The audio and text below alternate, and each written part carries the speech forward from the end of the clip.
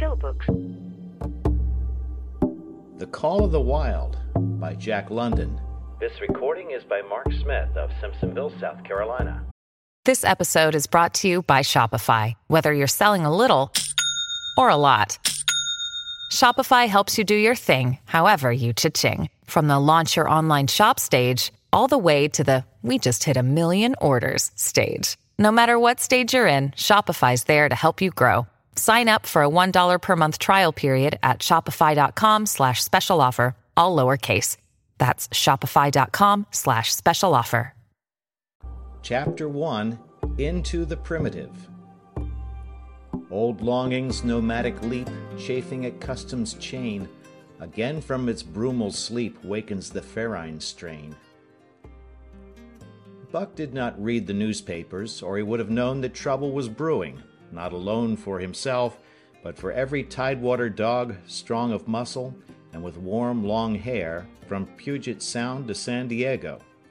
Because men, groping in the Arctic darkness, had found a yellow metal, and because steamship and transportation companies were booming the find, thousands of men were rushing into the Northland. These men wanted dogs, and the dogs they wanted were heavy dogs with strong muscles by which to toil, and furry coats to protect them from the frost. Buck lived at a big house in the sun-kissed Santa Clara Valley. Judge Miller's place, it was called. It stood back from the road, half hidden among the trees, through which glimpses could be caught of the wide, cool veranda that ran around its four sides. The house was approached by graveled driveways which wound about through wide, spreading lawns and under the interlacing boughs of tall poplars. At the rear, things were on even a more spacious scale than at the front. There were great stables where a dozen grooms and boys held forth, rows of vine-clad servants' cottages, an endless and orderly array of outhouses, long grape arbors, green pastures, orchards, and berry patches. Then there was the pumping plant for the artesian well, and the big cement tank where Judge Miller's boys took their morning plunge and kept cool in the hot afternoon. And over this great domain, Buck ruled. Here he was born, and here he had lived the 4 years of his life. It was true there were other dogs. There could not but be other dogs on so vast a place, but they did not count. They came and went, resided in the populous kennels, or lived obscurely in the recesses of the house after the fashion of Toots, the Japanese pug, or Isabel, the Mexican hairless, strange creatures that rarely put nose out of doors or set foot to ground. On the other hand, there were the fox terriers, a score of them at least, who yelped fearful promises at Toots and Isabel looking out of the windows at them, and protected by a legion of housemaids armed with brooms and mops. But Buck was neither house dog nor kennel dog. The whole realm was his. He plunged into the swimming tank or went hunting with the judge's sons. He escorted Molly and Alice, the judge's daughters, on long twilight or early morning rambles. On wintry nights he lay at the judge's feet before the roaring library fire. He carried the judge's grandsons on his back, or rolled them in the grass, and guarded their footsteps through wild adventures down to the fountain in the stable yard, and even beyond, where the paddocks were, and the berry patches. Among the terriers he stalked imperiously, and Toots and Isabel he utterly ignored, for he was king. King over all creeping, crawling, flying things of Judge Miller's place, humans included. His father, Elmo, a huge St. Bernard, had been the judge's inseparable companion, and Buck bid fair to follow in the way of his father. He was not so large, he weighed only 140 pounds, for his mother, Shep, had been a Scotch shepherd dog. Nevertheless, 140 pounds, to which was added the dignity that comes of good living and universal respect, enabled him to carry himself in right royal fashion. During the 4 years since his puppyhood, he had lived the life of a sated aristocrat. He had a fine pride in himself, was even a trifle egotistical, as country gentlemen sometimes become because of their insular situation. But he had saved himself by not becoming a mere pampered house dog. Hunting and kindred outdoor delights had kept down the fat and hardened his muscles, and to him, as to the cold tubbing races, the love of water had been a tonic and a health preserver. And this was the manner of dog Buck was in the fall of 1897, when the Klondike strike dragged men from all the world into the frozen north. But Buck did not read the newspapers, and he did not know that Manuel, one of the gardener's helpers, was an undesirable acquaintance. Manuel had one besetting sin. He loved to play Chinese lottery. Also, in his gambling, he had one besetting weakness, faith in a system, and this made his damnation certain. For to play a system requires money, while the wages of a gardener's helper do not lap over the needs of a wife and numerous progeny. The judge was at a meeting of the Raisin Growers Association, and the boys were busy organizing an athletic club on the memorable night of Manuel's treachery. No one saw him and Buck go off through the orchard on what Buck imagined was merely a stroll, and with the exception of a solitary man, no one saw them arrive at the little flag station known as College Park. This man talked with Manuel, and money chinked between them. "You might wrap up the goods before you deliver 'em," the stranger said gruffly, and Manuel doubled a piece of stout rope around Buck's neck under the collar. "Twist it, and you'll choke him plenty," said Manuel, and the stranger grunted a ready affirmative. Buck had accepted the rope with quiet dignity. To be sure, it was an unwonted performance, but he had learned to trust in men he knew, and to give them credit for a wisdom that outreached his own. But when the ends of the rope were placed in the stranger's hands, he growled menacingly. He had merely intimated his displeasure, in his pride believing that to intimate was to command. But to his surprise the rope tightened around his neck, shutting off his breath. In quick rage he sprang at the man, who met him halfway, grappled him close by the throat, and with a deft twist threw him over on his back. Then the rope tightened mercilessly, while Buck struggled in a fury, his tongue lolling out of his mouth and his great chest panting futilely. Never in all his life had he been so vilely treated, and never in all his life had he been so angry. But his strength ebbed, his eyes glazed, and he knew nothing when the train was flagged and the two men threw him into the baggage car.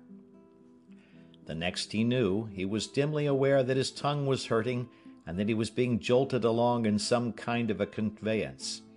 The hoarse shriek of a locomotive whistling a crosslink told him where he was. He had traveled too often with the judge not to know the sensation of riding in a baggage car. He opened his eyes, and into them came the unbridled anger of a kidnapped king. The man sprang for his throat, but Buck was too quick for him.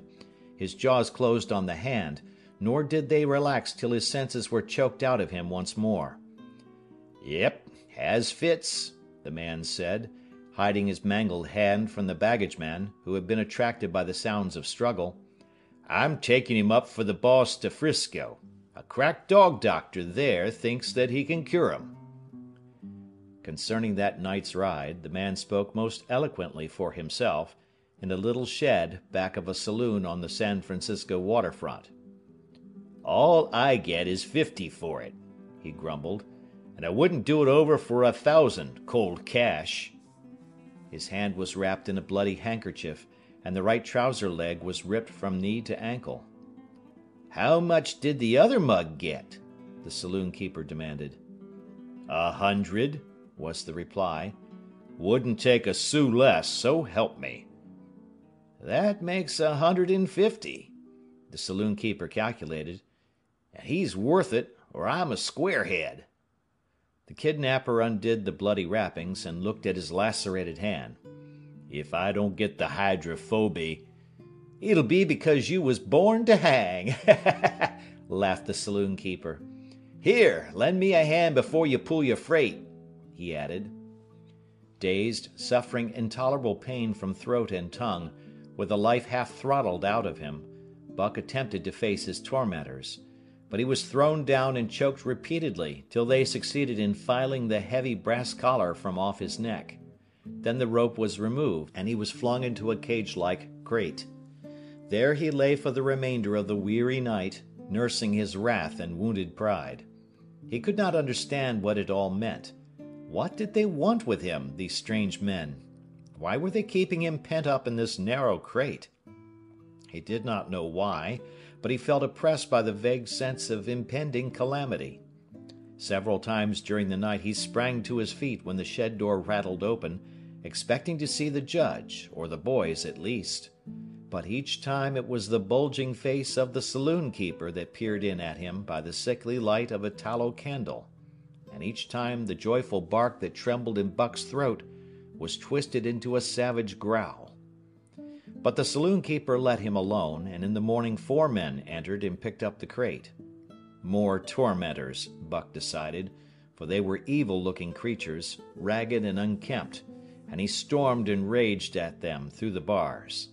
They only laughed and poked sticks at him, which he promptly assailed with his teeth till he realized that that was what they wanted, whereupon he lay down sullenly and allowed the crate to be lifted into a wagon. Then he and the crate in which he was imprisoned began a passage through many hands. Clerks in the express office took charge of him. He was carted about in another wagon. A truck carried him, with an assortment of boxes and parcels, upon a ferry steamer. He was trucked off the steamer into a great railway depot, and finally he was deposited in an express car. For 2 days and nights this express car was dragged along at the tail of shrieking locomotives, and for 2 days and nights Buck neither ate nor drank. In his anger he had met the first advances of the express messengers with growls, and they had retaliated by teasing him. When he flung himself against the bars, quivering and frothing, they laughed at him and taunted him. They growled and barked like detestable dogs, mewed and flapped their arms and crowed. It was all very silly, he knew, but therefore the more outrage to his dignity, and his anger waxed and waxed. He did not mind the hunger so much, but the lack of water caused him severe suffering and fanned his wrath to fever pitch. For that matter, high-strung and finely sensitive, the ill treatment had flung him into a fever, which was fed by the inflammation of his parched and swollen throat and tongue. He was glad for one thing: the rope was off his neck. That had given them an unfair advantage, but now that it was off, he would show them. They would never get another rope around his neck. Upon that he was resolved. For 2 days and nights he neither ate nor drank, and during those 2 days and nights of torment he accumulated a fund of wrath that boded ill for whoever first fell foul of him. His eyes turned bloodshot, and he was metamorphosed into a raging fiend. So changed was he that the judge himself would not have recognized him, and the express messengers breathed with relief when they bundled him off the train at Seattle. 4 men gingerly carried the crate from the wagon into a small, high-walled backyard.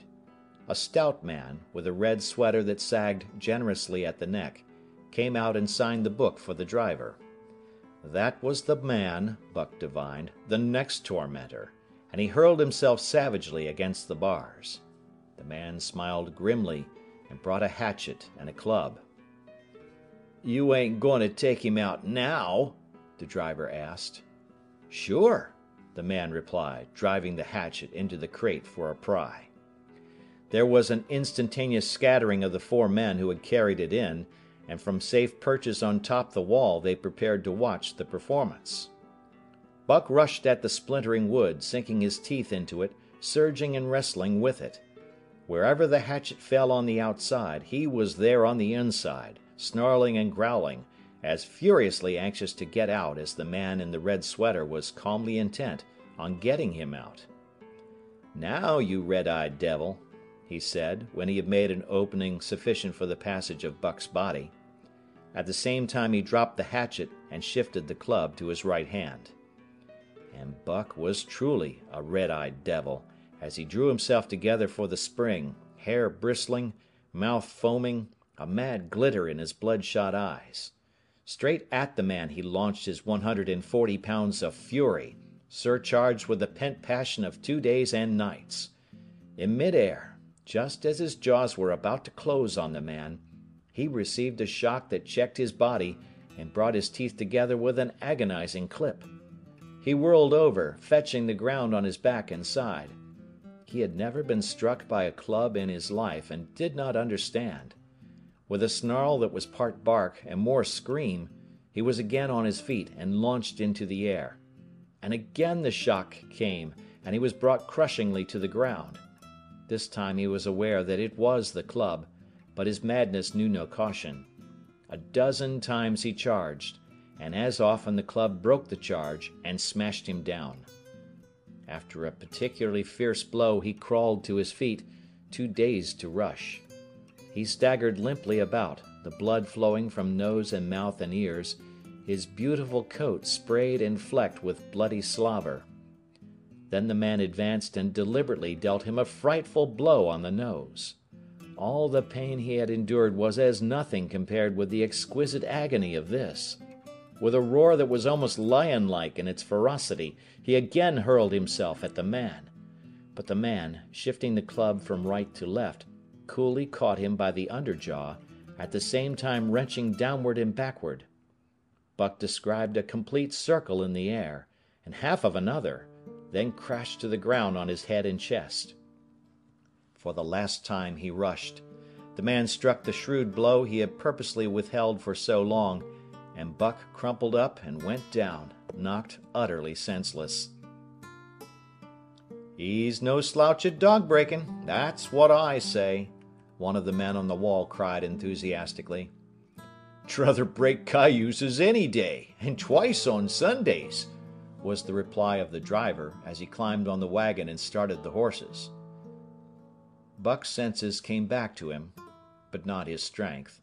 He lay where he had fallen, and from there he watched the man in the red sweater.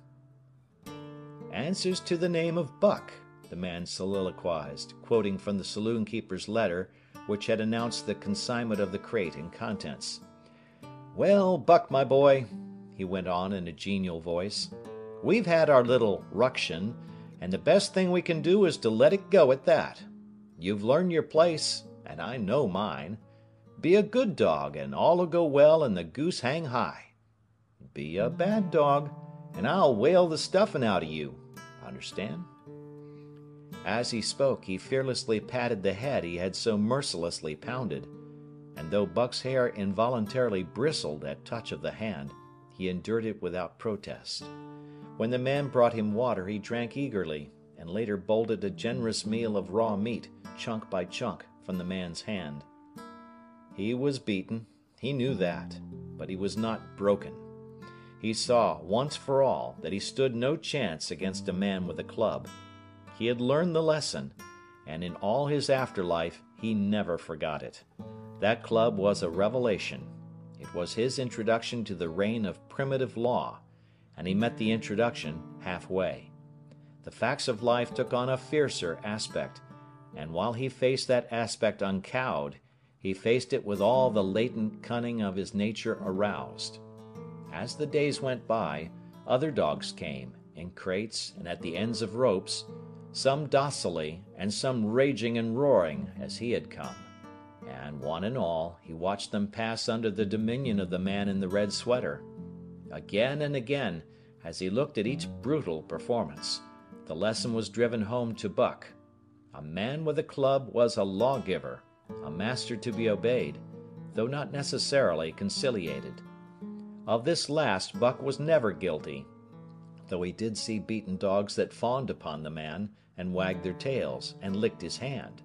Also he saw one dog that would neither conciliate nor obey, finally killed in the struggle for mastery. Now and again men came, strangers, who talked excitedly, wheedlingly, and in all kinds of fashions to the man in the red sweater.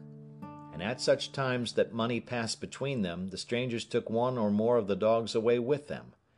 Buck wondered where they went, for they never came back, but the fear of the future was strong upon him, and he was glad each time when he was not selected.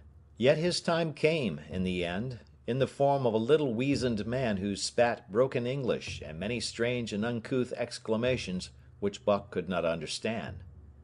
"Sacre dame!" he cried, when his eyes lit upon Buck. "Dat one damn bully dog, eh? How much?" 300 and a present at that," was the prompt reply of the man in the red sweater. "And seeing it's government money, you ain't got no kick coming, eh, Perrault?" Perrault grinned. Considering that the price of dogs had been boomed skyward by the unwanted demand, it was not an unfair sum for so fine an animal. The Canadian government would be no loser, nor would its dispatches travel the slower. Perrault knew dogs, and when he looked at Buck he knew that he was 1 in 1,000. 1 in 10,000, he commented mentally. Buck saw money pass between them, and was not surprised when Curly, a good-natured Newfoundland, and he were led away by the little weazened man. That was the last he saw of the man in the red sweater, and as Curly and he looked at receding Seattle from the deck of the Narwhal, it was the last he saw of the warm Southland. Curly and he were taken below by Perrault, and turned over to a black-faced giant called Francois. Perrault was a French-Canadian, and swarthy, but Francois was a French-Canadian half-breed, and twice as swarthy. They were a new kind of men to Buck, of which he was destined to see many more, and while he developed no affection for them, he none the less grew honestly to respect them. He speedily learned that Perrault and Francois were fair men, calm and impartial in administering justice, and too wise in the ways of dogs to be fooled by dogs. In the 'tween decks of the Narwhal, Buck and Curly joined 2 other dogs. One of them was a big, snow-white fellow from Spitzbergen, who had been brought away by a whaling captain, and who had later accompanied a geological survey into the Barrens.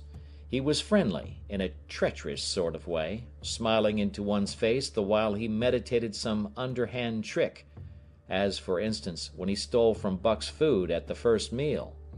As Buck sprang to punish him, the lash of Francois's whip sang through the air, reaching the culprit first, and nothing remained to Buck but to recover the bone. That was fair of Francois, he decided, and the half-breed began his rise in Buck's estimation. The other dog made no advances, nor received any. Also, he did not attempt to steal from the newcomers. He was a gloomy, morose fellow, and he showed Curly plainly that all he desired was to be left alone, and further, that there would be trouble if he were not left alone. Dave, he was called, and he ate and slept, or yawned between times, and took interest in nothing, not even when the Narwhal crossed Queen Charlotte Sound, and rolled and pitched and bucked like a thing possessed.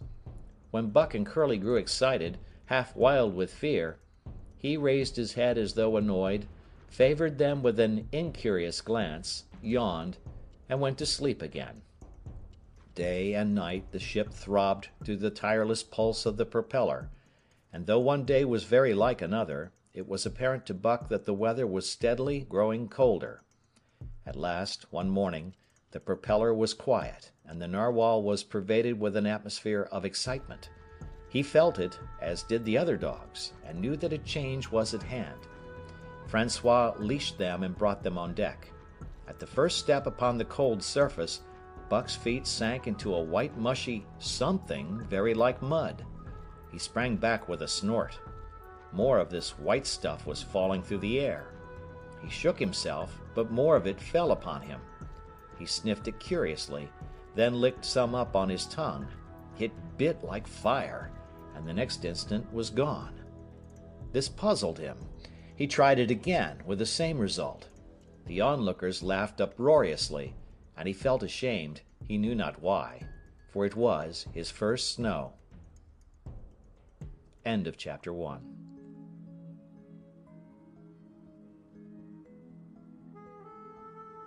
Chapter 2. The Law of Club and Fang. Buck's first day on the Dyea beach was like a nightmare. Every hour was filled with shock and surprise. He had been suddenly jerked from the heart of civilization and flung into the heart of things primordial. No lazy, sun-kissed life was this, with nothing to do but loaf and be bored. Here was neither peace, nor rest, nor a moment's safety. All was confusion and action, and every moment life and limb were in peril. There was imperative need to be constantly alert, for these dogs and men were not town dogs and men. They were savages, all of them, who knew no law but the law of club and fang. He had never seen dogs fight as these wolfish creatures fought, and his first experience taught him an unforgettable lesson. It is true it was a vicarious experience, else he would not have lived to profit by it. Curly was the victim. They were camped near the log store, where she, in her friendly way, made advances to a husky dog the size of a full-grown wolf, though not half so large as she. There was no warning, only a leap in like a flash, a metallic clip of teeth, a leap out equally swift, and Curly's face was ripped open from eye to jaw. It was the wolf manner of fighting, to strike and leap away, but there was more to it than this. 30 or 40 huskies ran to the spot and surrounded the combatants in an intent and silent circle. Buck did not comprehend that silent intentness, nor the eager way with which they were licking their chops. Curly rushed her antagonist, who struck again and leaped aside. He met her next rush with his chest, in a peculiar fashion that tumbled her off her feet. She never regained them. This was what the onlooking huskies had waited for. They closed in upon her, snarling and yelping, and she was buried, screaming with agony, beneath the bristling mass of bodies. So sudden was it, and so unexpected, that Buck was taken aback. He saw Spitz run out his scarlet tongue in a way he had of laughing, and he saw Francois, swinging an axe, spring into the mess of dogs. 3 men with clubs were helping him to scatter them. It did not take long. 2 minutes from the time Curly went down, the last of her assailants were clubbed off, but she lay there limp and lifeless in the bloody, trampled snow, almost literally torn to pieces, the swart half-breed standing over her and cursing horribly. The scene often came back to Buck to trouble him in his sleep. So that was the way. No fair play. Once down, that was the end of you. Well, he would see to it that he never went down. Spitz ran out his tongue and laughed again, and from that moment Buck hated him with a bitter and deathless hatred. Before he had recovered from the shock caused by the tragic passing of Curly, he received another shock. Francois fastened upon him an arrangement of straps and buckles. It was a harness such as he had seen the grooms put on the horses at home, and as he had seen horses work, so he was set to work, hauling Francois on a sled to the forest that fringed the valley, and returning with a load of firewood. Though his dignity was sorely hurt by thus being made a draft animal, he was too wise to rebel.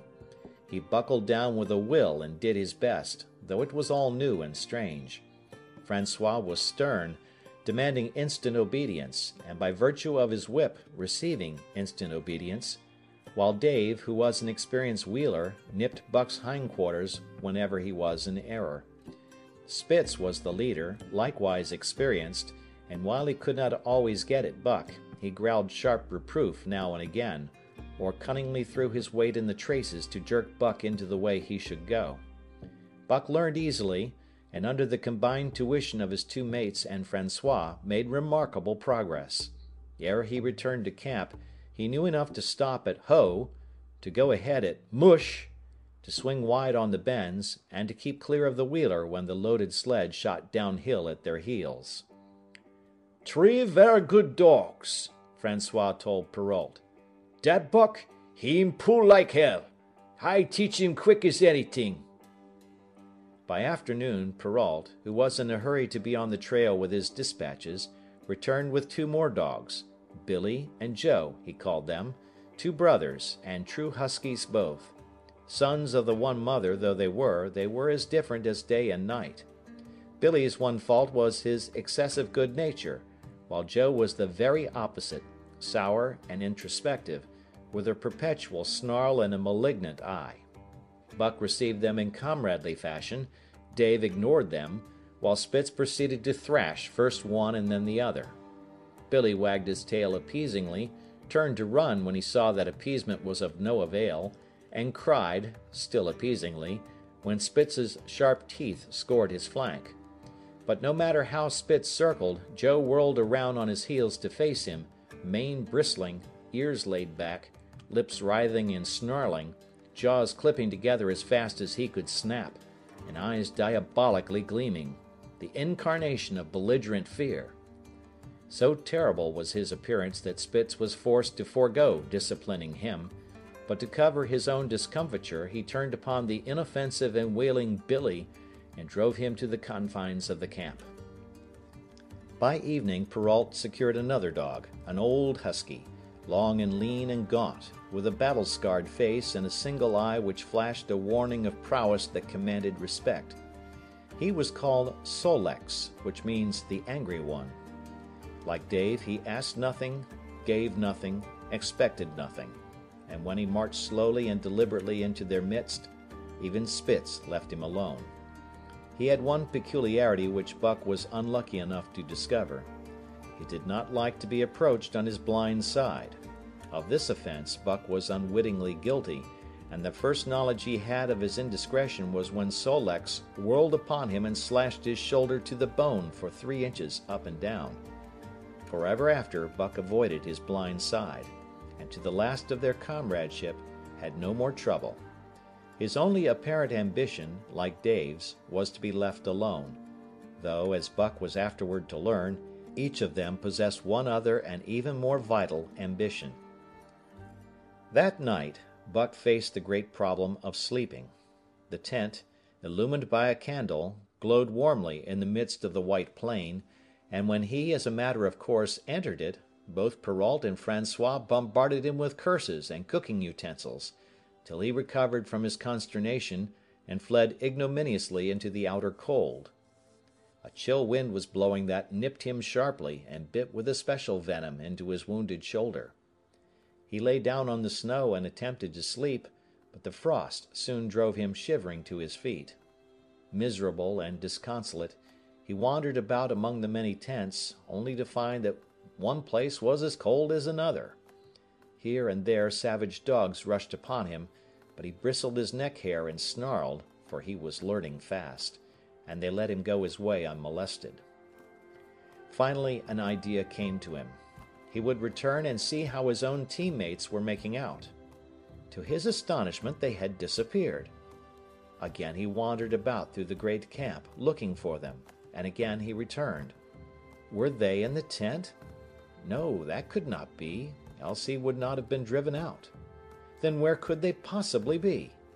With drooping tail and shivering body, very forlorn indeed, he aimlessly circled the tent. Suddenly, the snow gave way beneath his forelegs, and he sank down. Something wriggled under his feet. He sprang back, bristling and snarling, fearful of the unseen and unknown. But a friendly little yelp reassured him, and he went back to investigate.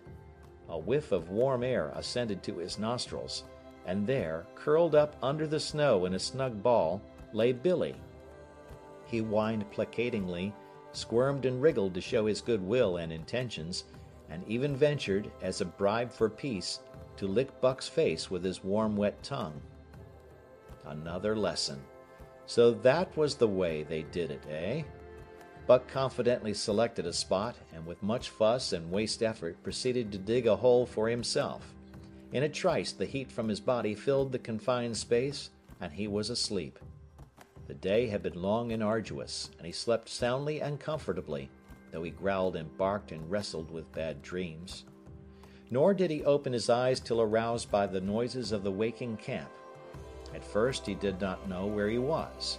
It had snowed during the night, and he was completely buried. The snow walls pressed him on every side, and a great surge of fear swept through him, the fear of the wild thing for the trap. It was a token that he was harking back through his own life to the lives of his forebears, for he was a civilized dog, an unduly civilized dog, and of his own experience knew no trap, and so could not himself fear it. The muscles of his whole body contracted spasmodically and instinctively. The hair on his neck and shoulders stood on end, and with a ferocious snarl he bounded straight up into the blinding day, the snow flying about him in a flashing cloud. Ere he landed on his feet, he saw the white camp spread out before him, and knew where he was, and remembered all that had passed from the time he went for a stroll with Manuel to the hole he had dug for himself the night before. A shout from Francois hailed his appearance. "What I say?" the dog driver cried to Perrault. "Dat Buck for sure learn quick as anything." Perrault nodded gravely. As courier for the Canadian government, bearing important dispatches, he was anxious to secure the best dogs, and he was particularly gladdened by the possession of Buck. 3 more huskies were added to the team inside an hour, making a total of 9, and before another quarter of an hour had passed, they were in harness and swinging up the trail toward the Daya Canyon. Buck was glad to be gone, and though the work was hard, he found he did not particularly despise it. He was surprised at the eagerness which animated the whole team, and which was communicated to him. But still more surprising was the change wrought in Dave and Sol-leks. They were new dogs, utterly transformed by the harness. All passiveness and unconcern had dropped from them. They were alert and active, anxious that the work should go well, and fiercely irritable with whatever, by delay or confusion, retarded that work. The toil of the traces seemed the supreme expression of their being, and all that they lived for, and the only thing in which they took delight. Dave was wheeler, or sled dog. Pulling in front of him was Buck. Then came Sol-leks. The rest of the team was strung out ahead, single file, to the leader, which position was filled by Spitz. Buck had been purposely placed between Dave and Sol-leks so that he might receive instruction. Apt scholar that he was, they were equally apt teachers, never allowing him to linger long in error, and enforcing their teaching with their sharp teeth. Dave was fair and very wise. He never nipped Buck without cause, and he never failed to nip him when he stood in need of it. As Francois's whip backed him up, Buck found it to be cheaper to mend his ways than to retaliate. Once, during a brief halt, when he got tangled in the traces and delayed the start, both Dave and Sol-leks flew at him and administered a sound trouncing. The resulting tangle was even worse, but Buck took good care to keep the traces clear thereafter, and ere the day was done, so well had he mastered his work, his mates about ceased nagging him. Francois's whip snapped less frequently, and Perrault even honored Buck by lifting up his feet and carefully examining them. It was a hard day's run up the canyon, through Sheep Camp, past the scales and the timberline, across glaciers and snowdrifts hundreds of feet deep, and over the great Chilkoot Divide, which stands between the salt water and the fresh, and guards forbiddingly the sad and lonely north. They made good time down the chain of lakes which fills the craters of extinct volcanoes, and late that night pulled into the huge camp at the head of Lake Bennett, where thousands of gold seekers were building boats against the breakup of the ice in the spring. Buck made his hole in the snow and slept the sleep of the exhausted just, but all too early was routed out in the cold darkness and harnessed with his mates to the sled. That day they made 40 miles, the trail being packed, but the next day, and for many days to follow, they broke their own trail, worked harder, and made poorer time. As a rule, Perrault traveled ahead of the team, packing the snow with webbed shoes to make it easier for them. Francois, guiding the sled at the gee-pole, sometimes exchanged places with him, but not often. Perrault was in a hurry, and he prided himself on his knowledge of ice, which knowledge was indispensable, for the fall ice was very thin, and where there was swift water, there was no ice at all. Day after day, for days unending, Buck toiled in the traces. Always they broke camp in the dark, and the first gray of dawn found them hitting the trail with fresh miles reeled off behind them. And always they pitched camp after dark, eating their bit of fish, and crawling to sleep into the snow. Buck was ravenous. The pound and a half of sun-dried salmon, which was his ration for each day, seemed to go nowhere. He never had enough, and suffered from perpetual hunger pangs. Yet the other dogs, because they weighed less and were born to the life, received a pound only of the fish, and managed to keep in good condition. He swiftly lost the fastidiousness which had characterized his old life. A dainty eater, he found that his mates, finishing first, robbed him of his unfinished ration. There was no defending it. While he was fighting off 2 or 3, it was disappearing down the throats of the others. To remedy this, he ate as fast as they, and so greatly did hunger compel him, he was not above taking what did not belong to him. He watched and learned. When he saw Pike, one of the new dogs, a clever malingerer and thief, slyly steal a slice of bacon when Perrault's back was turned, he duplicated the performance the following day, getting away with the whole chunk.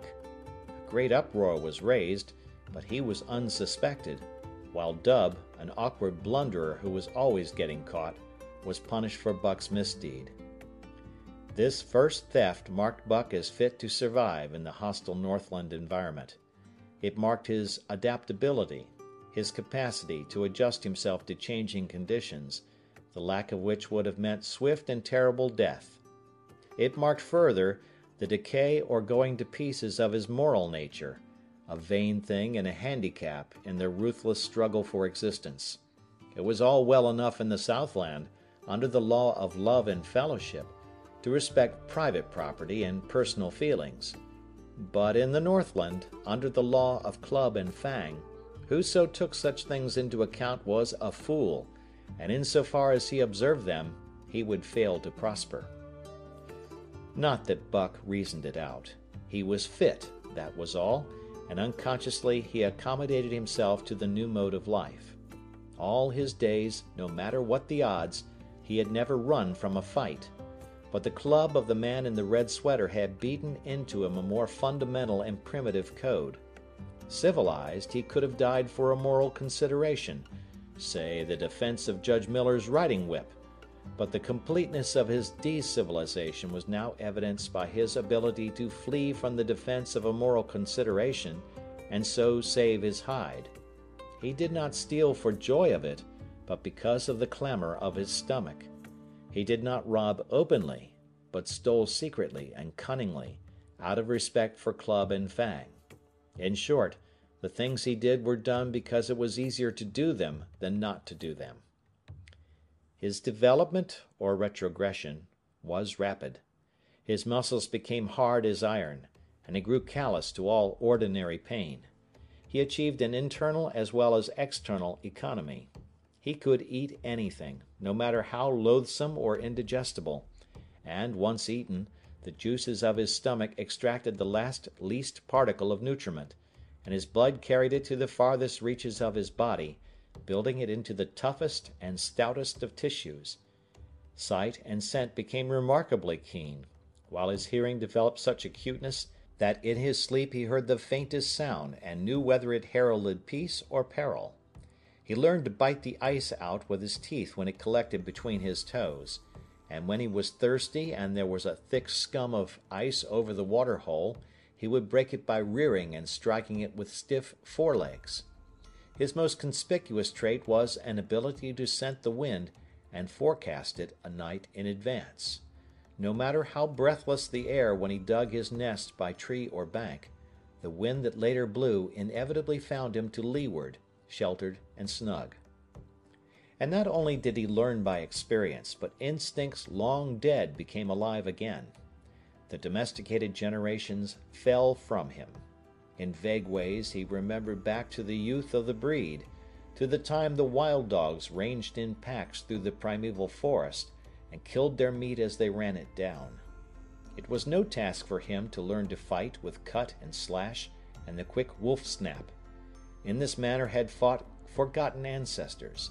They quickened the old life within him, and the old tricks which they had stamped into the heredity of the breed were his tricks. They came to him without effort or discovery, as though they had been his always, and when, on the still cold nights, he pointed his nose at a star and howled long and wolf-like, it was his ancestors, dead and dust, pointing nose at star and howling down through the centuries and through him. And his cadences were their cadences, the cadences which voiced their woe and what to them was the meaning of the stiffness and the cold and dark. Thus, as token of what a puppet thing life is, the ancient song surged through him, and he came into his own again. And he came because men had found a yellow metal in the north, and because Manuel was a gardener's helper whose wages did not lap over the needs of his wife and divers small copies of himself. End of chapter 2.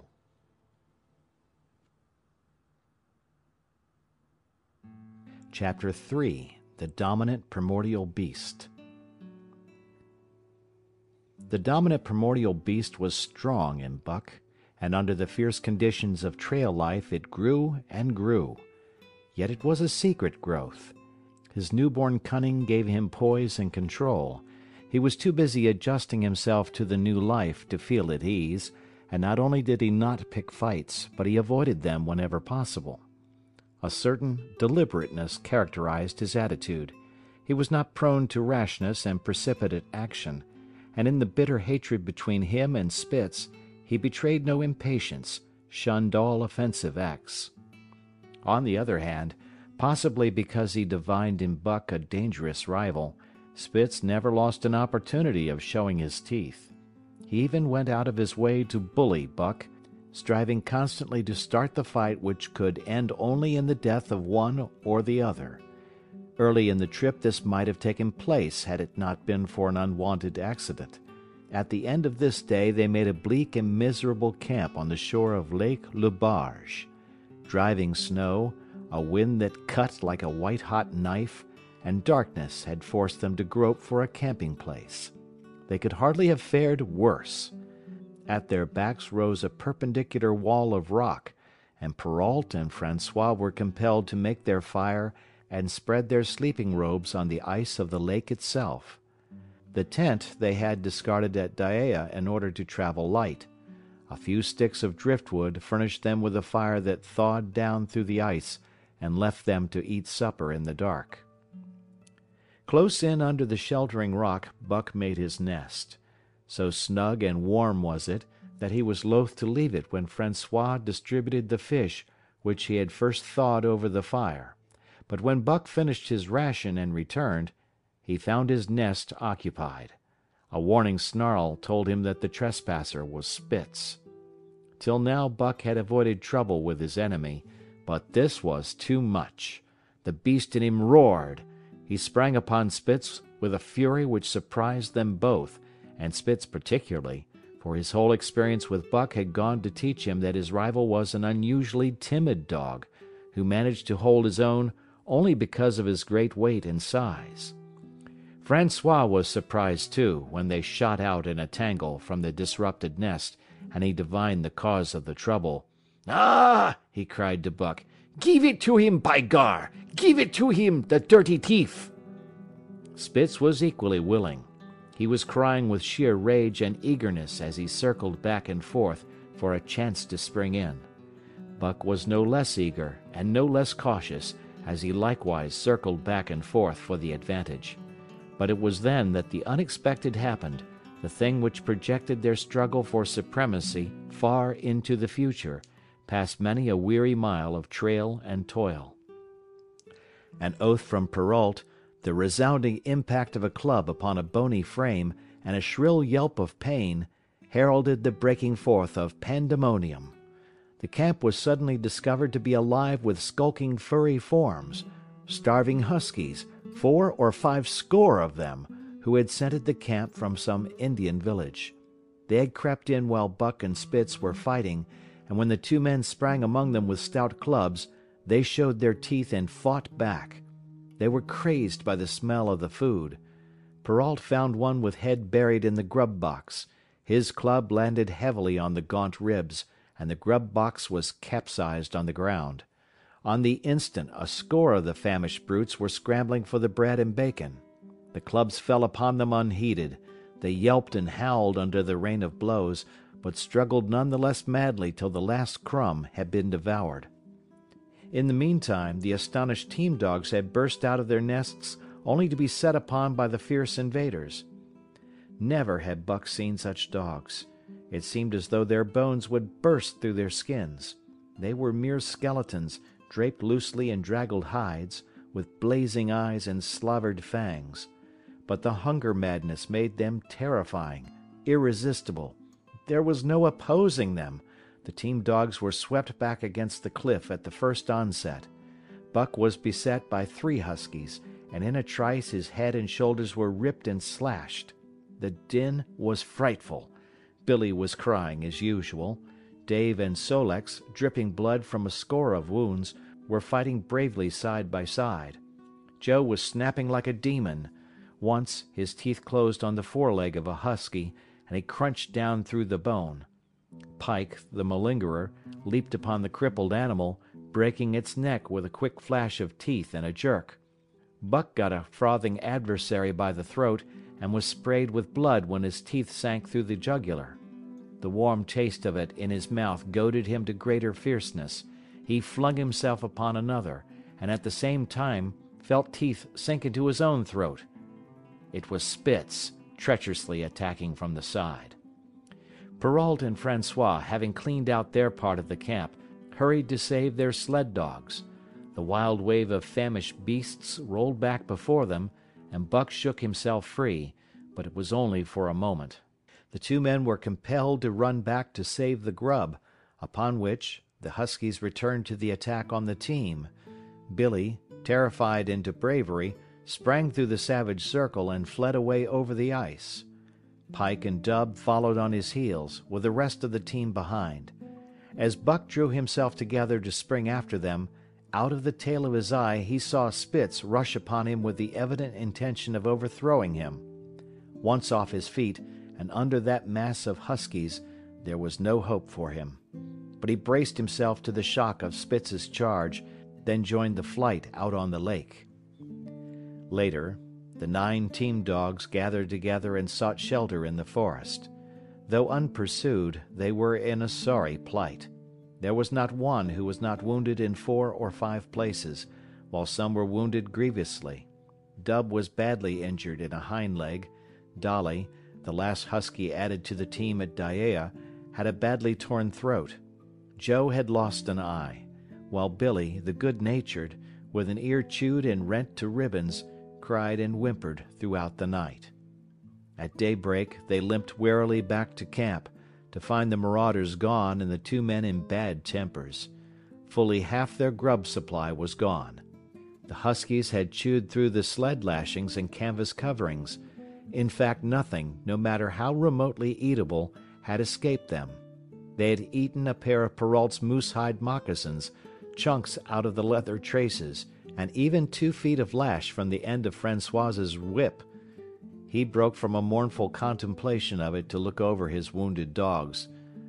"Ah, my friends," he said softly, "maybe it make you mad dog, those many bites.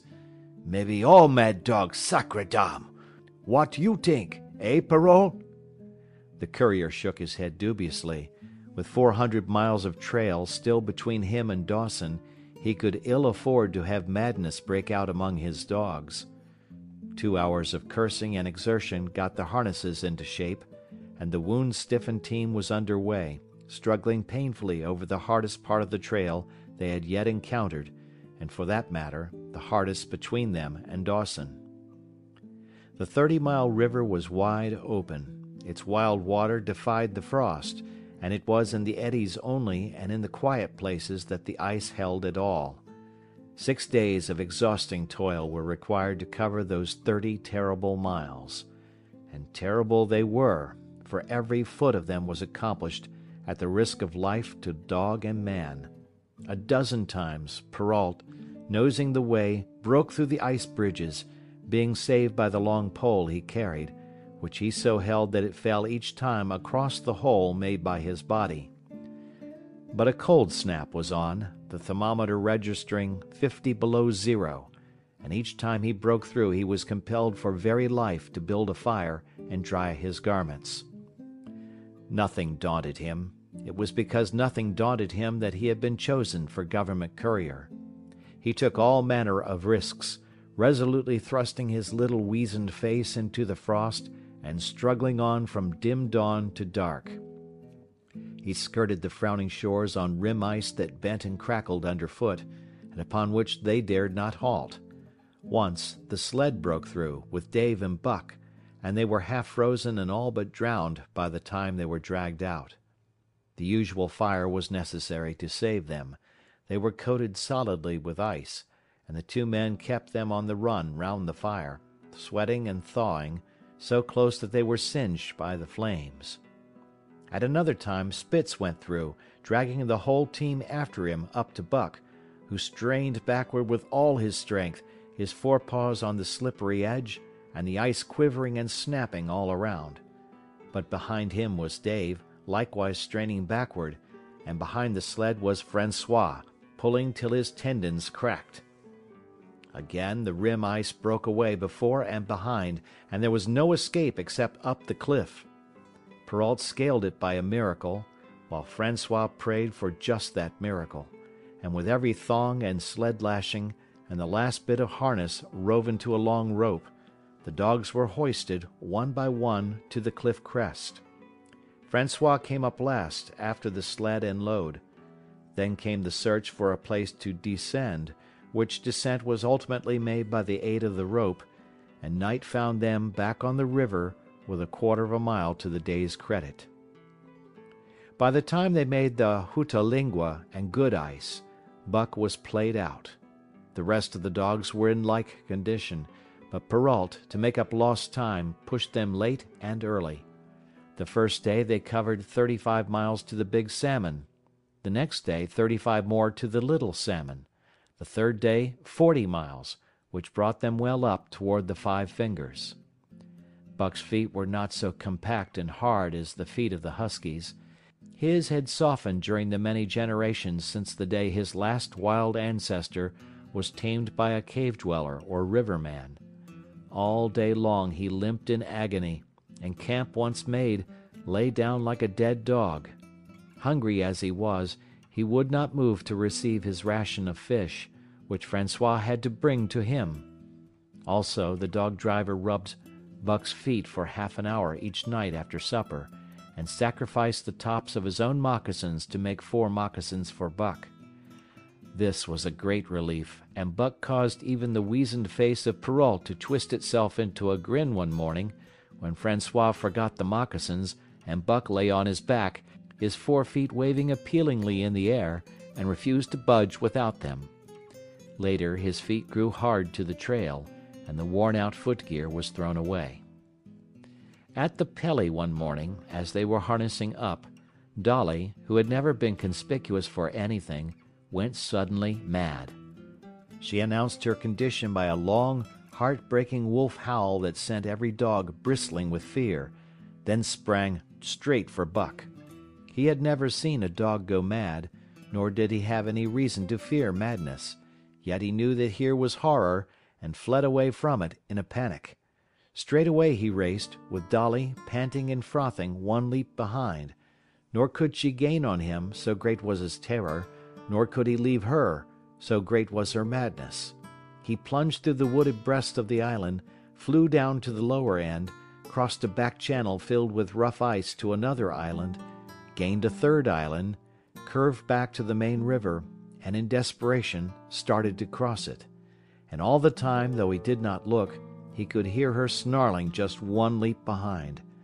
Francois called to him a quarter of a mile away, and he doubled back, still 1 leap ahead, gasping painfully for air, and putting all his faith in that Francois would save him.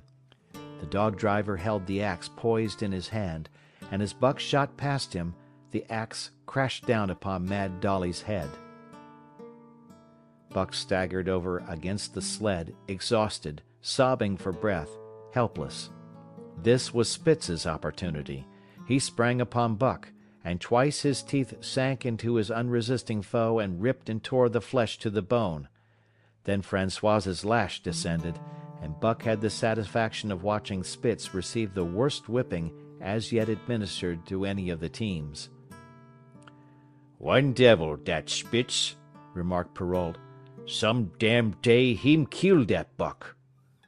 "Dat buck 2 devils," was Francois's rejoinder. "All the time I watch dat buck I know for sure. Listen, some damn fine day him get mad like hell, and den him chew dat Spitz all up and spit him out on the snow. Sure, I know." From then on it was war between them. Spitz, as lead dog and acknowledged master of the team, felt his supremacy threatened by this strange Southland dog. And strange Buck was to him, for of the many Southland dogs he had known, not one had shown up worthily in camp and on trail. They were all too soft, dying under the toil, the frost, and starvation. Buck was the exception. He alone endured and prospered, matching the husky in strength, savagery, and cunning. Then he was a masterful dog, and what made him dangerous was the fact that the club of the man in the red sweater had knocked all blind pluck and rashness out of his desire for mastery. He was preeminently cunning, and could bide his time with a patience that was nothing less than primitive. It was inevitable that the clash for leadership should come. Buck wanted it. He wanted it because it was his nature, because he had been gripped tight by that nameless, incomprehensible pride of the trail and trace, that pride which holds dogs in the toil to the last gasp, which lures them to die joyfully in the harness, and breaks their hearts if they are cut out of the harness. This was the pride of Dave as wheel dog, of Sol-leks as he pulled with all his strength, the pride that laid hold of them at break of camp, transforming them from sour and sullen brutes into straining, eager, ambitious creatures, the pride that spurred them on all day and dropped them at pitch of camp at night, letting them fall back into gloomy unrest and uncontent. This was the pride that bore up Spitz and made him thrash the sled dogs who blundered and shirked in the traces or hid away at harness-up time in the morning. Likewise, it was this pride that made him fear Buck as a possible lead dog, and this was Buck's pride, too. He openly threatened the other's leadership. He came between him and the shirks he should have punished, and he did it deliberately. One night there was a heavy snowfall, and in the morning Pike, the malingerer, did not appear. He was securely hidden in his nest under a foot of snow. Francois called him and sought him in vain. Spitz was wild with wrath. He raged through the camp, smelling and digging in every likely place, snarling so frightfully that Pike heard and shivered in his hiding place. But when he was at last unearthed, and Spitz flew at him to punish him, Buck flew with equal rage in between. So unexpected was it, and so shrewdly managed, that Spitz was hurled backward and off his feet. Pike, who had been trembling abjectly, took heart at this open mutiny, and sprang upon his overthrown leader. Buck, to whom fair play was a forgotten code, likewise sprang upon Spitz. But Francois, chuckling at the incident while unswerving in the administration of justice, brought his lash down upon Buck with all his might. This failed to drive Buck from his prostrate rival, and the butt of the whip was brought into play.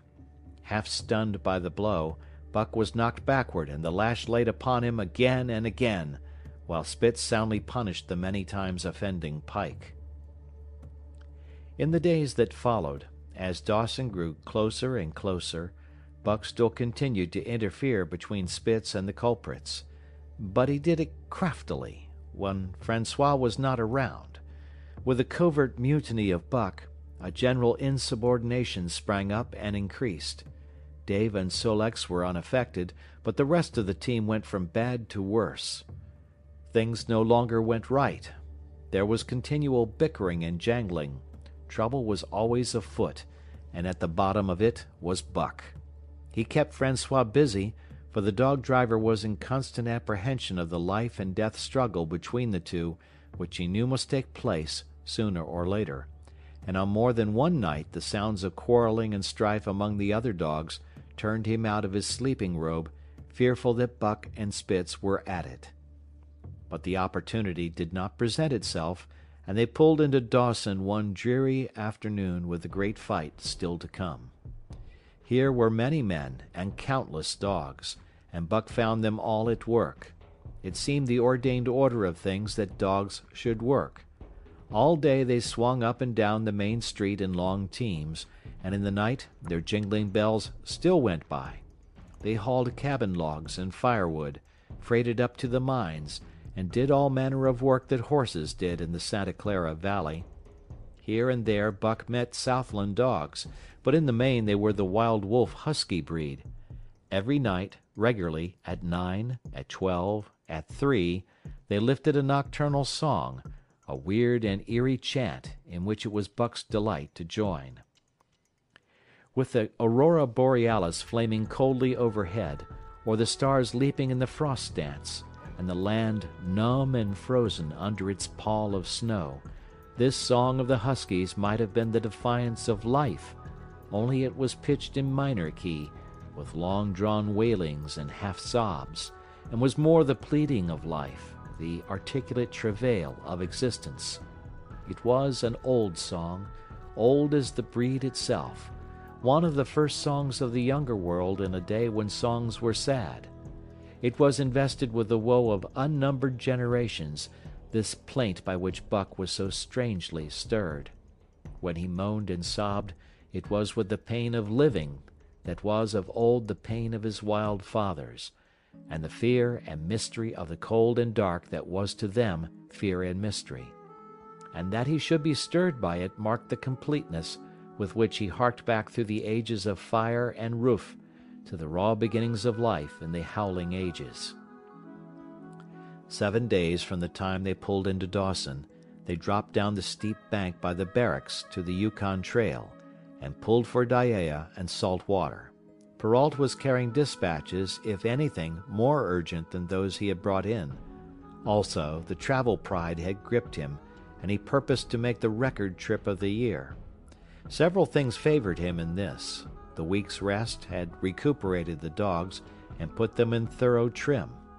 The trail they had broken into the country was packed hard by later journeyers, and further, the police had arranged in 2 or 3 places deposits of grub for dog and man, and he was traveling light. They made 60 Mile, which is a 50-mile run, on the first day, and the second day saw them booming up the Yukon well on their way to Pelly. But such splendid running was achieved not without great trouble and vexation on the part of Francois.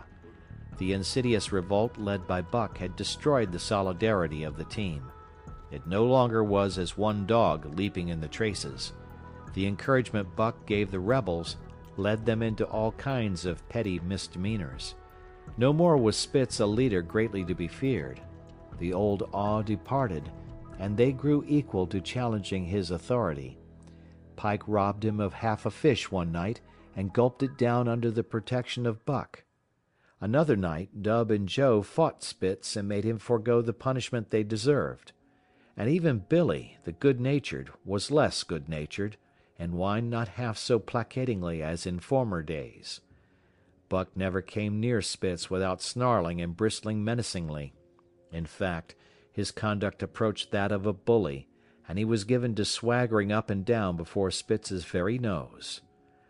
The breaking down of discipline likewise affected the dogs in their relations with one another. They quarreled and bickered more than ever among themselves, till at times the camp was a howling bedlam. Dave and Sol-leks alone were unaltered, though they were made irritable by the unending squabbling. Francois swore strange, barbarous oaths, and stamped the snow in futile rage, and tore his hair. His lash was always singing among the dogs, but it was of small avail. Directly his back was turned, they were at it again. He backed up Spitz with his whip, while Buck backed up the remainder of the team. Francois knew he was behind all the trouble, and Buck knew he knew, but Buck was too clever ever again to be caught red-handed. He worked faithfully in the harness, for the toil had become a delight to him, yet it was a greater delight slyly to precipitate a fight amongst his mates and tangle the traces. At the mouth of the Tahkeena, one night after supper, Dub turned up a snowshoe rabbit, blundered it, and missed. In a second the whole team was in full cry. 100 yards away was a camp of the Northwest Police, with 50 dogs, huskies all, who joined the chase. The rabbit sped down the river, turned off into a small creek, up the frozen bed of which it held steadily. It ran lightly on the surface of the snow, while the dogs plowed through by main strength. Buck led the pack, 60 strong, around bend after bend, but he could not gain. He lay down low to the race, whining eagerly, his splendid body flashing forward leap by leap in the wan white moonlight, and leap by leap, like some pale frost wraith, the snowshoe rabbit flashed on ahead. All that stirring of old instincts which at stated periods drives men out from the sounding cities to forest and plain to kill things by chemically propelled leaden pellets, the bloodlust, the joy to kill. All this was Buck's, only it was infinitely more intimate. He was ranging at the head of the pack, running the wild thing down, the living meat, to kill with his own teeth and wash his muzzle to the eyes in warm blood. There is an ecstasy that marks the summit of life, and beyond which life cannot rise. And such is the paradox of living. This ecstasy comes when one is most alive, and it comes as a complete forgetfulness that one is alive. This ecstasy, this forgetfulness of living, comes to the artist, caught up and out of himself in a sheet of flame. It comes to the soldier, war-mad on a stricken field and refusing quarter. And it came to Buck, leading the pack, sounding the old wolf cry, straining after the food that was alive and that fled swiftly before him through the moonlight. He was sounding the deeps of his nature, and of the parts of his nature that were deeper than he, going back into the womb of time. He was mastered by the sheer surging of life, the tidal wave of being, the perfect joy of each separate muscle, joint, and sinew, in that it was everything that was not death, that it was aglow and rampant, expressing itself in movement, flying exultantly under the stars and over the face of dead matter that did not move. But Spitz, cold and calculating even in his supreme moods, left the pack and cut across a narrow neck of land where the creek made a long bend around. Buck did not know of this, and as he rounded the bend, the frost wraith of a rabbit still flitting before him, he saw another and larger frost wraith leap from the overhanging bank into the immediate path of the rabbit. It was Spitz. The rabbit could not turn, and as the white teeth broke its back in mid-air, it shrieked as loudly as a stricken man may shriek.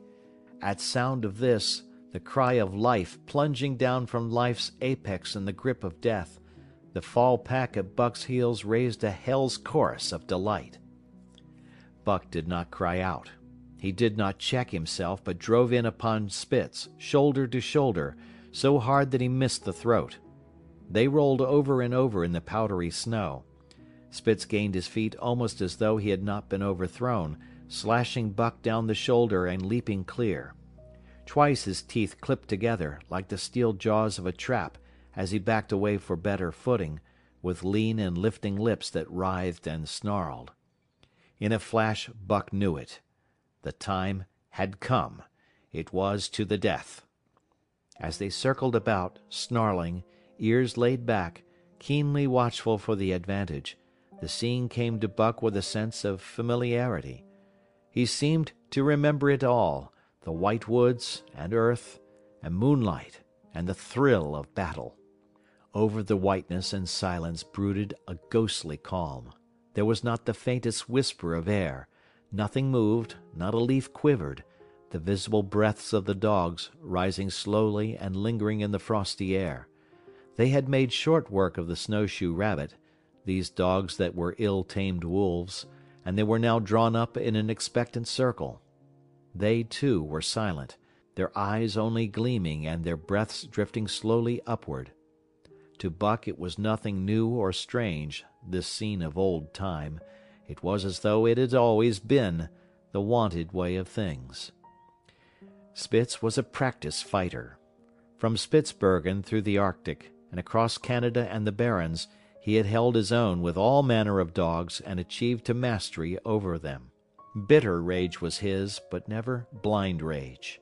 In passion to rend and destroy, he never forgot that his enemy was in like passion to rend and destroy. He never rushed till he was prepared to receive a rush, never attacked till he had first defended that attack. In vain Buck strove to sink his teeth in the neck of the big white dog. Wherever his fangs struck for the softer flesh, they were countered by the fangs of Spitz. Fang clashed fang, and lips were cut and bleeding, but Buck could not penetrate his enemy's guard. Then he warmed up and enveloped Spitz in a whirlwind of rushes. Time and again he tried for the snow-white throat, where life bubbled near to the surface, and each time and every time Spitz slashed him and got away. Then Buck took to rushing, as though for the throat, when, suddenly drawing back his head and curving in from the side, he would drive his shoulder at the shoulder of Spitz, as a ram by which to overthrow him. But instead, Buck's shoulder was slashed down each time as Spitz leaped lightly away. Spitz was untouched, while Buck was streaming with blood and panting hard. The fight was growing desperate, and all the while the silent and wolfish circle waited to finish off whichever dog went down. As Buck grew winded, Spitz took to rushing, and he kept him staggering for footing. Once Buck went over, and the whole circle of 60 dogs started up. But he recovered himself almost in mid-air, and the circle sank down again and waited. But Buck possessed a quality that made for greatness: imagination. He fought by instinct, but he could fight by head as well. He rushed, as though attempting the old shoulder trick, but at the last instant swept low to the snow and in. His teeth closed on Spitz's left foreleg. There was a crunch of breaking bone, and the white dog faced him on 3 legs. Thrice he tried to knock him over, then repeated the trick and broke the right foreleg. Despite the pain and helplessness, Spitz struggled madly to keep up. He saw the silent circle, with gleaming eyes, lolling tongues, and silvery breaths drifting upward, closing in upon him as he had seen similar circles close in upon beaten antagonists in the past. Only this time he was the one who was beaten. There was no hope for him. Buck was inexorable. Mercy was a thing reserved for gentler climes. He maneuvered for the final rush. The circle had tightened till he could feel the breaths of the huskies on his flanks. He could see them, beyond Spitz and to either side, half crouching for the spring, their eyes fixed upon him. A pause seemed to fall. Every animal was motionless as though turned to stone. Only Spitz quivered and bristled as he staggered back and forth, snarling with horrible menace, as though to frighten off impending death. Then Buck sprang in and out, and while he was in, shoulder had at last squarely met shoulder. The dark circle became a dot on the moon-flooded snow as Spitz disappeared from view. Buck stood and looked on, the successful champion, the dominant primordial beast who had made his kill and found it good. End of chapter 3.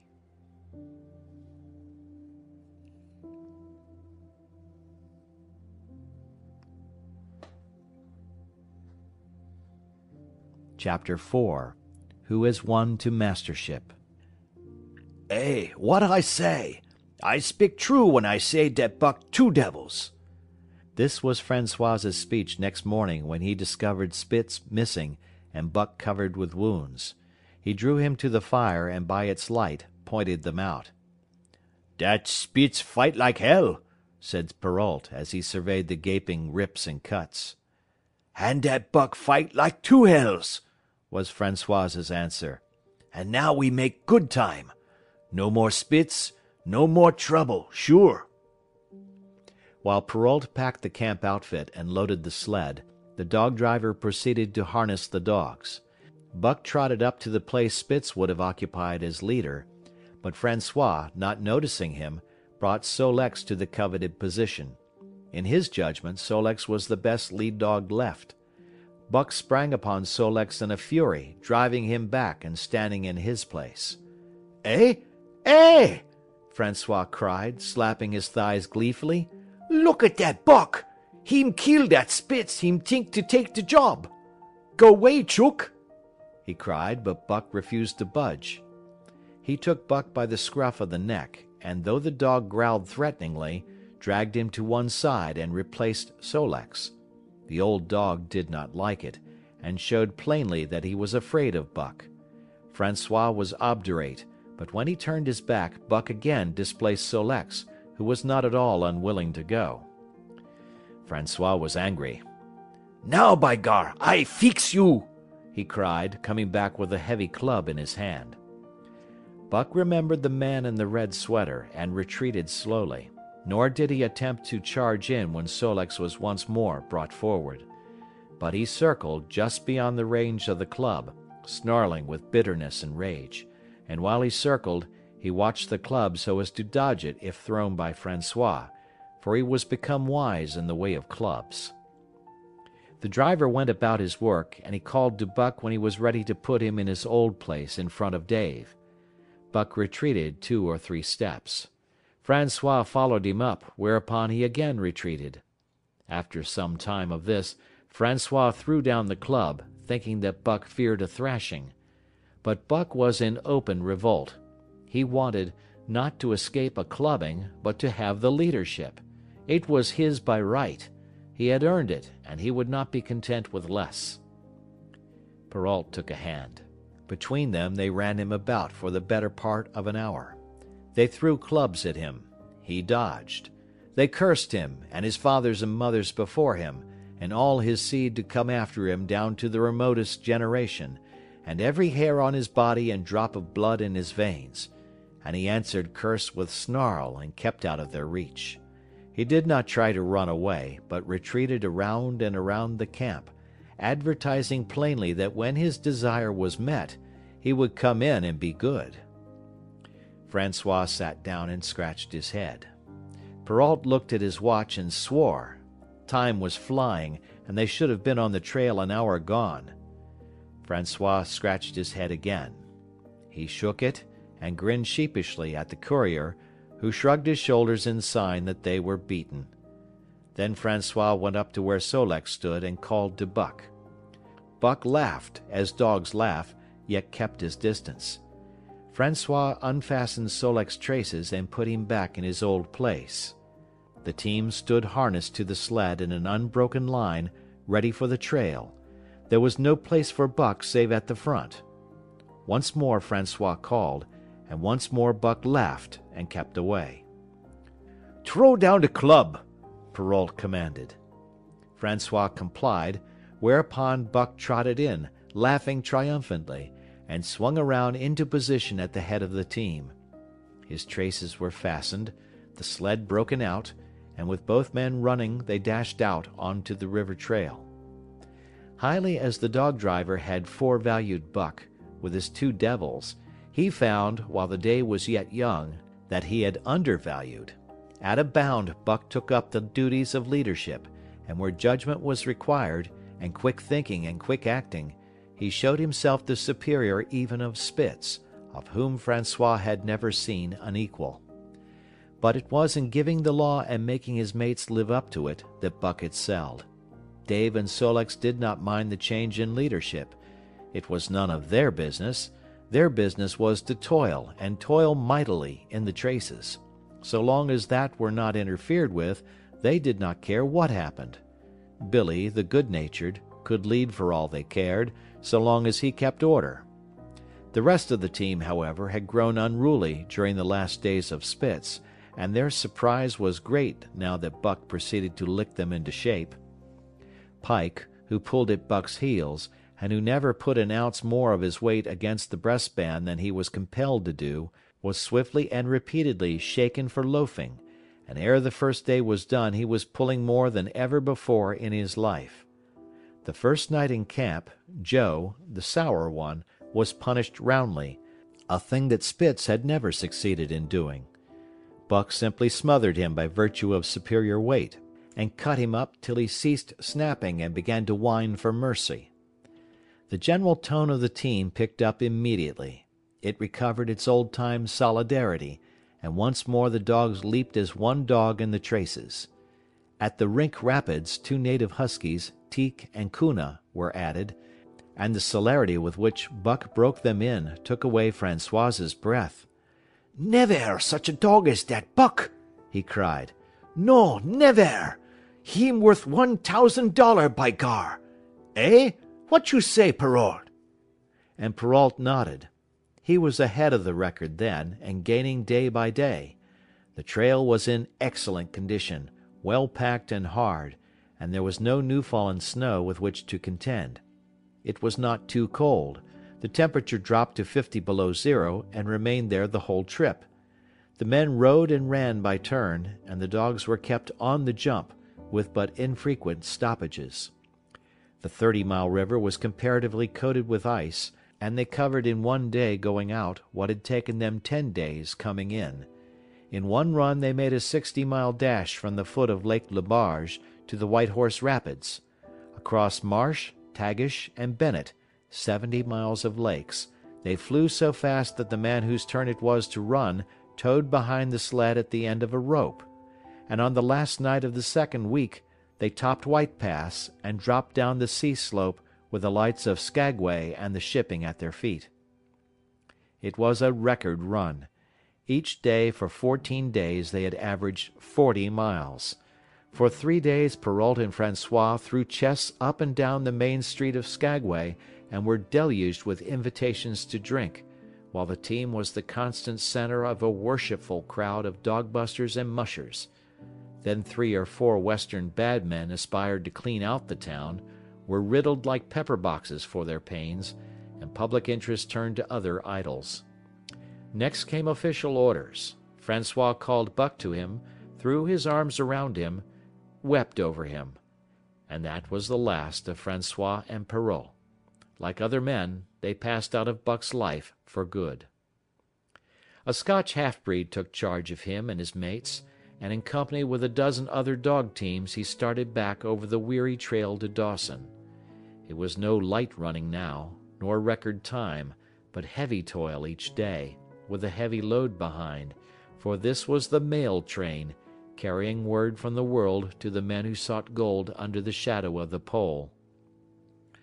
Buck did not like it, but he bore up well to the work, taking pride in it after the manner of Dave and Sol-leks, and seeing that his mates, whether they prided in it or not, did their fair share.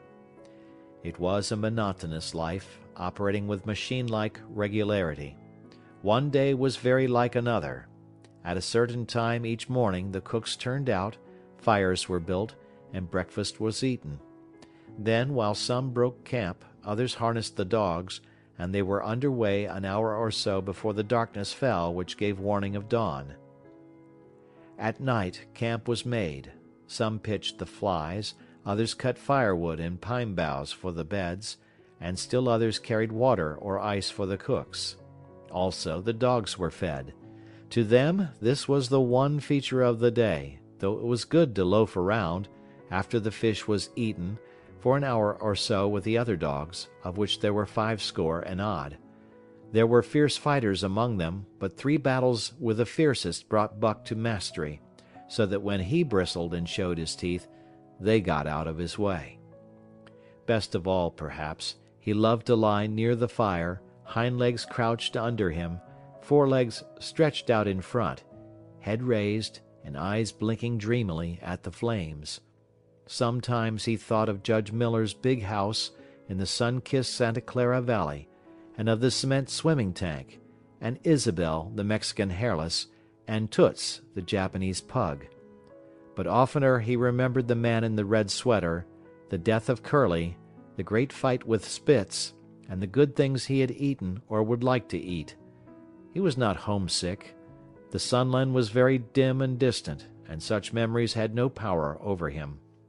Far more potent were the memories of his heredity that gave things he had never seen before a seeming familiarity.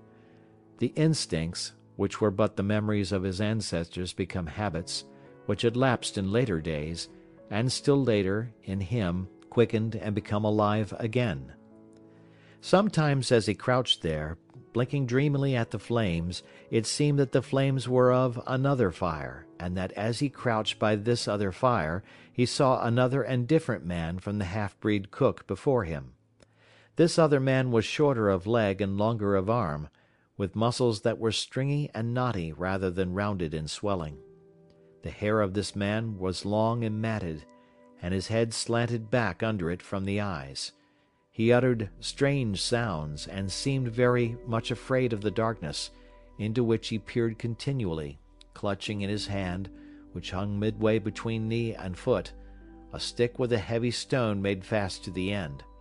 He was all but naked, a ragged and fire-scorched skin hanging part way down his back, but on his body there was much hair. In some places, across the chest and shoulders and down the outside of the arms and thighs, it was matted into almost a thick fur. He did not stand erect, but with trunk inclined forward from the hips, on legs that bent at the knees.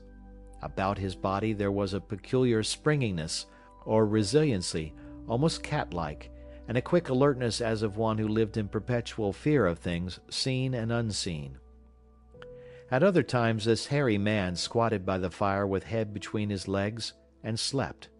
On such occasions his elbows were on his knees, his hands clasped above his head as though to shed rain by the hairy arms. And beyond that fire, in the circling darkness, Buck could see many gleaming coals, 2 by 2, always 2 by 2, which he knew to be the eyes of great beasts of prey. And he could hear the crashing of their bodies through the undergrowth, and the noises they made in the night. And dreaming there by the Yukon bank, with lazy eyes blinking at the fire, these sounds and sights of another world would make the hair to rise along his back and stand on end across his shoulders and up his neck, till he whimpered low and suppressedly, or growled softly, and the half-breed cook shouted at him, "Hey, you Buck, wake up!" Whereupon the other world would vanish, and the real world come into his eyes, and he would get up and yawn and stretch as though he had been asleep. It was a hard trip, with the mail behind them, and the heavy work wore them down. They were short of weight and in poor condition when they made Dawson, and should have had a 10 days' or a week's rest at least. But in 2 days' time they dropped down the Yukon bank from the barracks, loaded with letters for the outside. The dogs were tired, the drivers grumbling, and to make matters worse, it snowed every day. This meant a soft trail, greater friction on the runners, and heavier pulling for the dogs. Yet the drivers were fair through it all, and did their best for the animals. Each night the dogs were attended to first. They ate before the drivers ate, and no man sought his sleeping robe till he had seen to the feet of the dogs he drove. Still, their strength went down. Since the beginning of the winter they had traveled 1,800 miles, dragging sleds the whole weary distance, and 1,800 miles will tell upon life of the toughest. Buck stood it, keeping his mates up to their work and maintaining discipline, though he too was very tired. Billy cried and whimpered regularly in his sleep each night. Joe was sourer than ever, and Sol-leks was unapproachable, blind side or other side. But it was Dave who suffered most of all. Something had gone wrong with him. He became more morose and irritable, and when camp was pitched at once made his nest, where his driver fed him. Once out of the harness and down, he did not get on his feet again till harness-up time in the morning. Sometimes, in the traces, when jerked by a sudden stoppage of the sled, or by straining to start it, he would cry out with pain. The driver examined him, but could find nothing. All the drivers became interested in his case. They talked it over at meal-time, and over their last pipes before going to bed, and one night they held a consultation. He was brought from his nest to the fire, and was pressed and prodded till he cried out many times. Something was wrong inside, but they could locate no broken bones, could not make it out. By the time Cassiar Bar was reached, he was so weak that he was falling repeatedly in the traces. The Scotch half-breed called a halt and took him out of the team, making the next dog, Sol-leks, fast to the sled.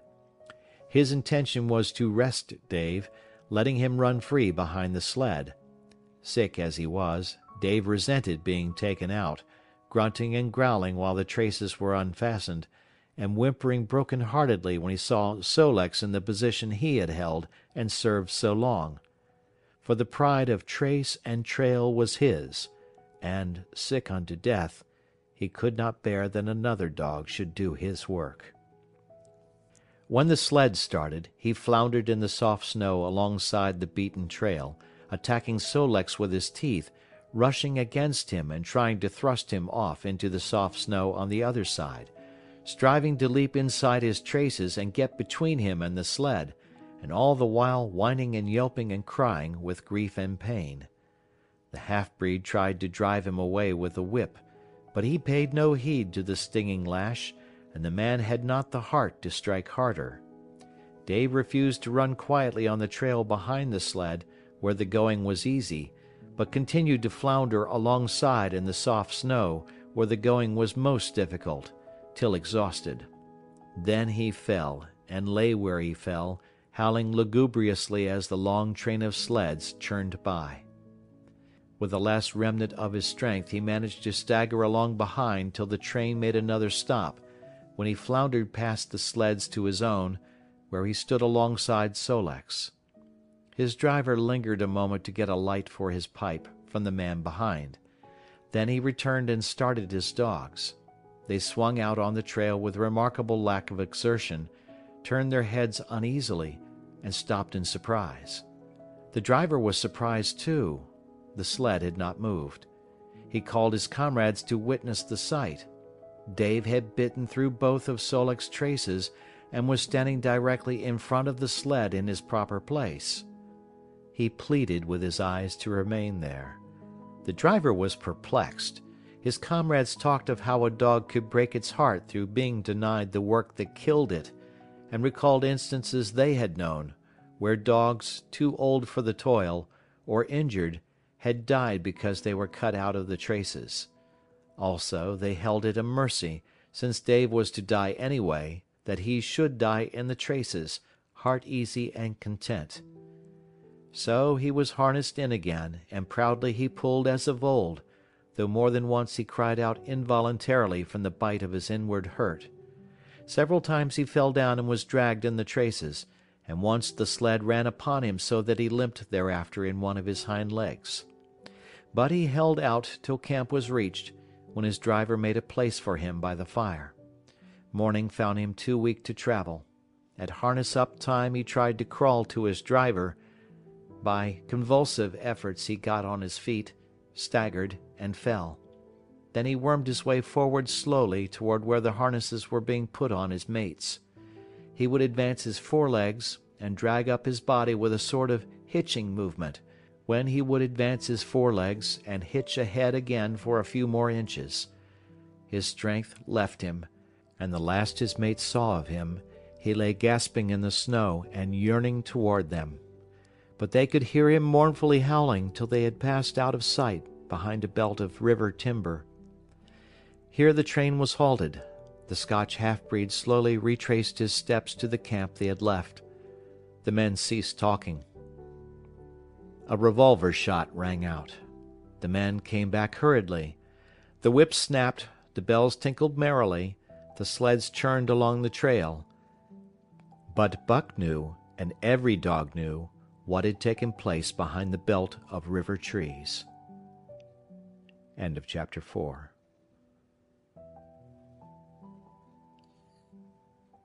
Chapter 5. The Toil of Trace and Trail. 30 days from the time it left Dawson, the saltwater mail, with Buck and his mates at the fore, arrived at Skagway. They were in a wretched state, worn out and worn down. Buck's 140 pounds had dwindled to 115. The rest of his mates, though lighter dogs, had relatively lost more weight than he.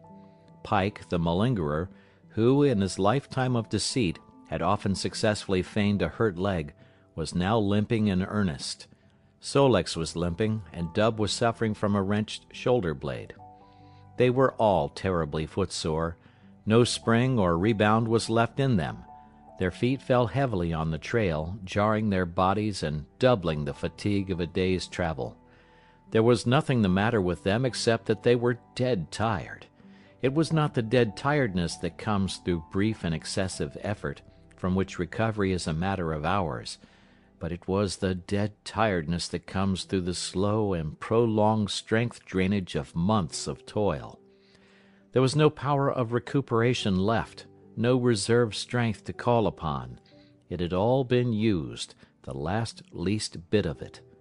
Every muscle, every fiber, every cell was tired, dead tired. And there was reason for it. In less than 5 months they had traveled 2,500 miles, during the last 1,800 of which they had but 5 days' rest. When they arrived at Skagway they were apparently on their last legs. They could barely keep the traces taut, and on the downgrades just managed to keep out of the way of the sled. "Mush on, poor sore feets," the driver encouraged them as they tottered down the main street of Skagway. "Dis is de las'. Den we get one long rest, eh? For sure. One bully long rest." The drivers confidently expected a long stopover. Themselves, they had covered 1,200 miles with 2 days' rest, and in the nature of reason and common justice they deserved an interval of loafing. But so many were the men who had rushed into the Klondike, and so many were the sweethearts, wives, and kin that had not rushed in, that the congested mail was taking on Alpine proportions. Also, there were official orders. Fresh batches of Hudson Bay dogs were to take the places of those worthless for the trail. The worthless ones were to be got rid of, and since dogs count for little against dollars, they were to be sold. 3 days passed, by which time Buck and his mates found how really tired and weak they were. Then, on the morning of the 4th day, 2 men from the States came along and bought them, harness and all, for a song. The men addressed each other as Hal and Charles. Charles was a middle-aged, lightish-colored man, with weak and watery eyes and a mustache that twisted fiercely and vigorously up, giving the lie to the limply drooping lip it concealed. Hal was a youngster of 19 or 20, with a big Colt's revolver and a hunting knife strapped about him on a belt that fairly bristled with cartridges. This belt was the most salient thing about him. It advertised his callowness, a callowness sheer and unutterable. Both men were manifestly out of place, and why such as they should adventure the North is part of the mystery of things that passes understanding. Buck heard the chaffering, saw the money pass between the man and the government agent, and knew that the Scotch half-breed and the mail-train drivers were passing out of his life on the heels of Perrault and Francois and the others who had gone before. When driven with his mates to the new owner's camp, Buck saw a slipshod and slovenly affair, tent half-stretched, dishes unwashed, everything in disorder. Also, he saw a woman. Mercedes, the men called her. She was Charles's wife and Hal's sister, a nice family party. Buck watched them apprehensively as they proceeded to take down the tent and load the sled. There was a great deal of effort about their manner, but no business-like method. The tent was rolled into an awkward bundle 3 times as large as it should have been. The tin dishes were packed away unwashed.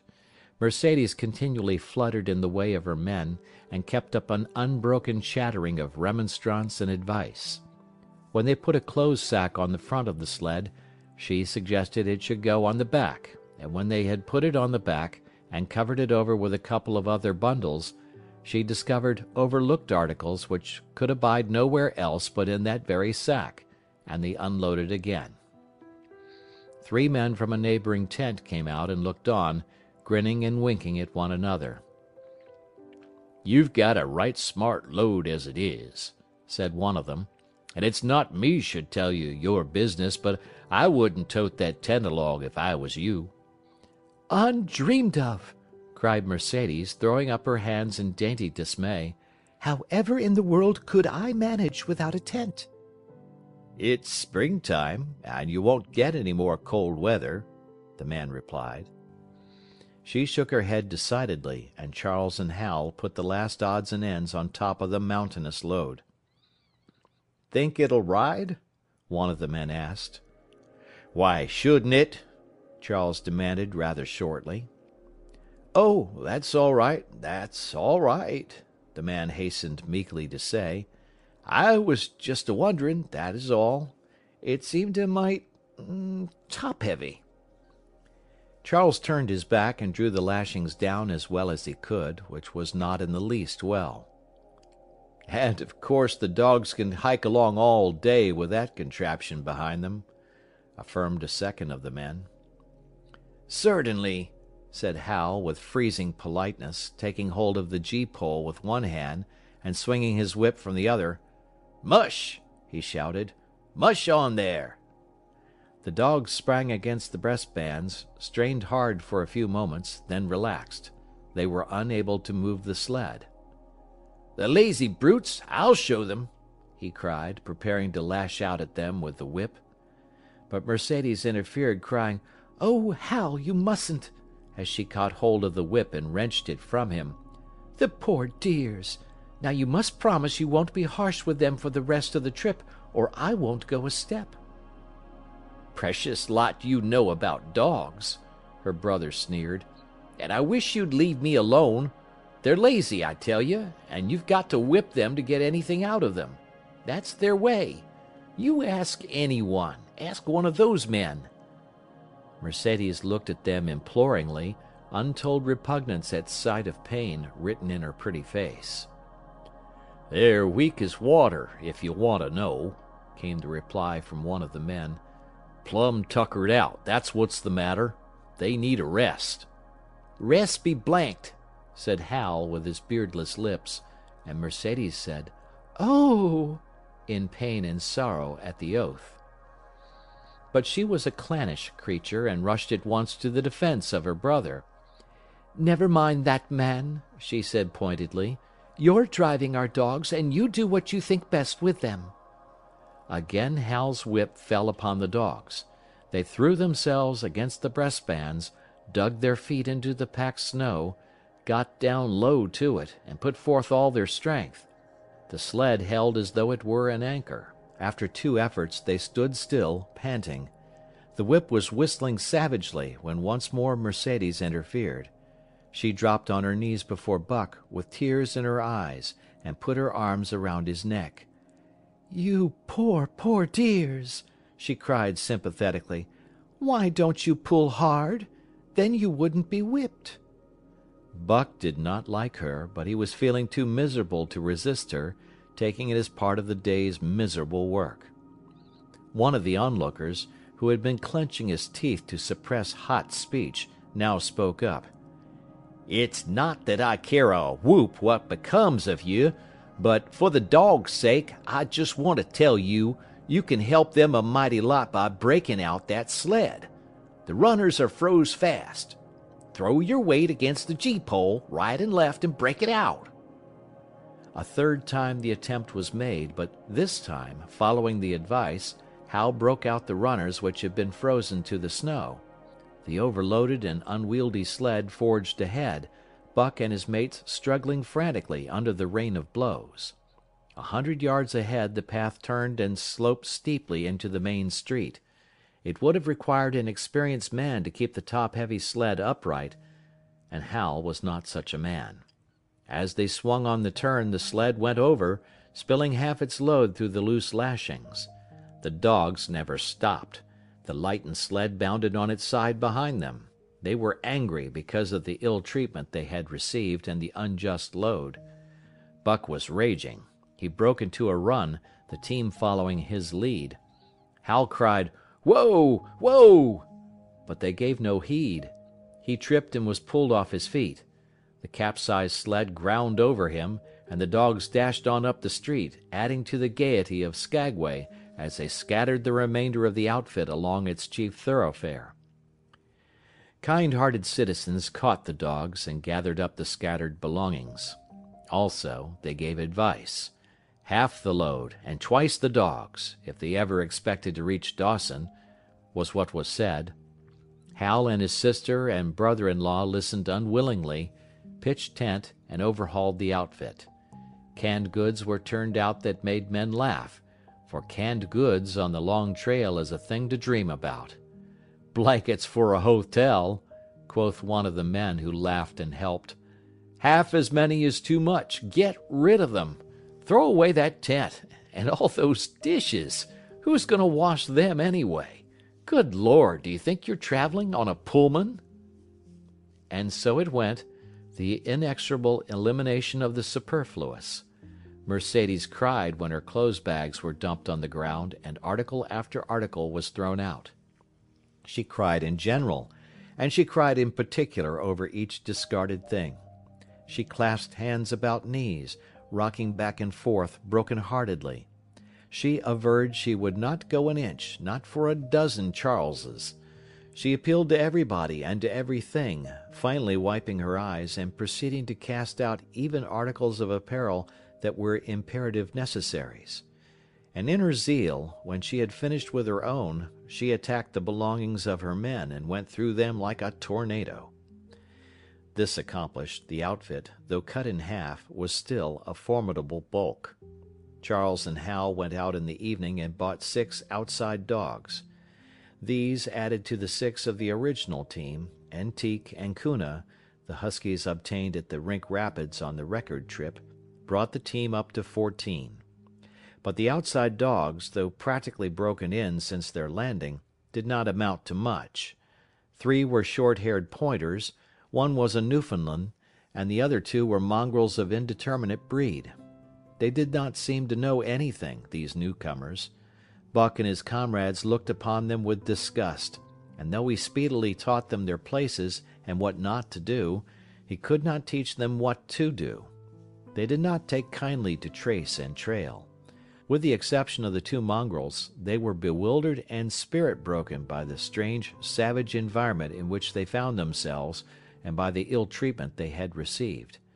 The 2 mongrels were without spirit at all. Bones were the only things breakable about them. With the newcomers hopeless and forlorn, and the old team worn out by 2,500 miles of continuous trail, the outlook was anything but bright. The 2 men, however, were quite cheerful, and they were proud, too. They were doing the thing in style, with 14 dogs. They had seen other sleds depart over the pass for Dawson, or come in from Dawson, but never had they seen a sled with so many as 14 dogs. In the nature of Arctic travel, there was a reason why 14 dogs should not drag one sled, and that was that one sled could not carry the food for 14 dogs. But Charles and Hal did not know this. They had worked the trip out with a pencil, so much to a dog, so many dogs, so many days, QED. Mercedes looked over their shoulders and nodded comprehensively. It was all so very simple. Late next morning, Buck led the long team up the street. There was nothing lively about it, no snap or go in him and his fellows. They were starting dead weary. 4 times he had covered the distance between Saltwater and Dawson, and the knowledge that, jaded and tired, he was facing the same trail once more, made him bitter. His heart was not in the work, nor was the heart of any dog. The outsides were timid and frightened, the insides without confidence in their masters. Buck felt vaguely that there was no depending upon these 2 men and the woman. They did not know how to do anything, and as the days went by it became apparent that they could not learn. They were slack in all things, without order or discipline. It took them half the night to pitch a slovenly camp, and half the morning to break that camp and get the sled loaded in fashion so slovenly that for the rest of the day they were occupied in stopping and rearranging the load. Some days they did not make 10 miles. On other days they were unable to get started at all. And on no day did they succeed in making more than half the distance used by the men as a basis in their dog food computation. It was inevitable that they should go short on dog food, but they hastened it by overfeeding, bringing the day nearer when underfeeding would commence. The outside dogs, whose digestions had not been trained by chronic famine to make the most of little, had voracious appetites. And when, in addition to this, the worn-out huskies pulled weakly, Hal decided that the orthodox ration was too small. He doubled it, and to cap it all, when Mercedes, with tears in her pretty eyes and a quaver in her throat, could not cajole him into giving the dogs still more, she stole from the fish sacks and fed them slyly. But it was not food that Buck and the huskies needed, but rest. And though they were making poor time, the heavy load they dragged sapped their strength severely. Then came the underfeeding. Hal awoke one day to the fact that his dog food was half gone and the distance only quarter covered.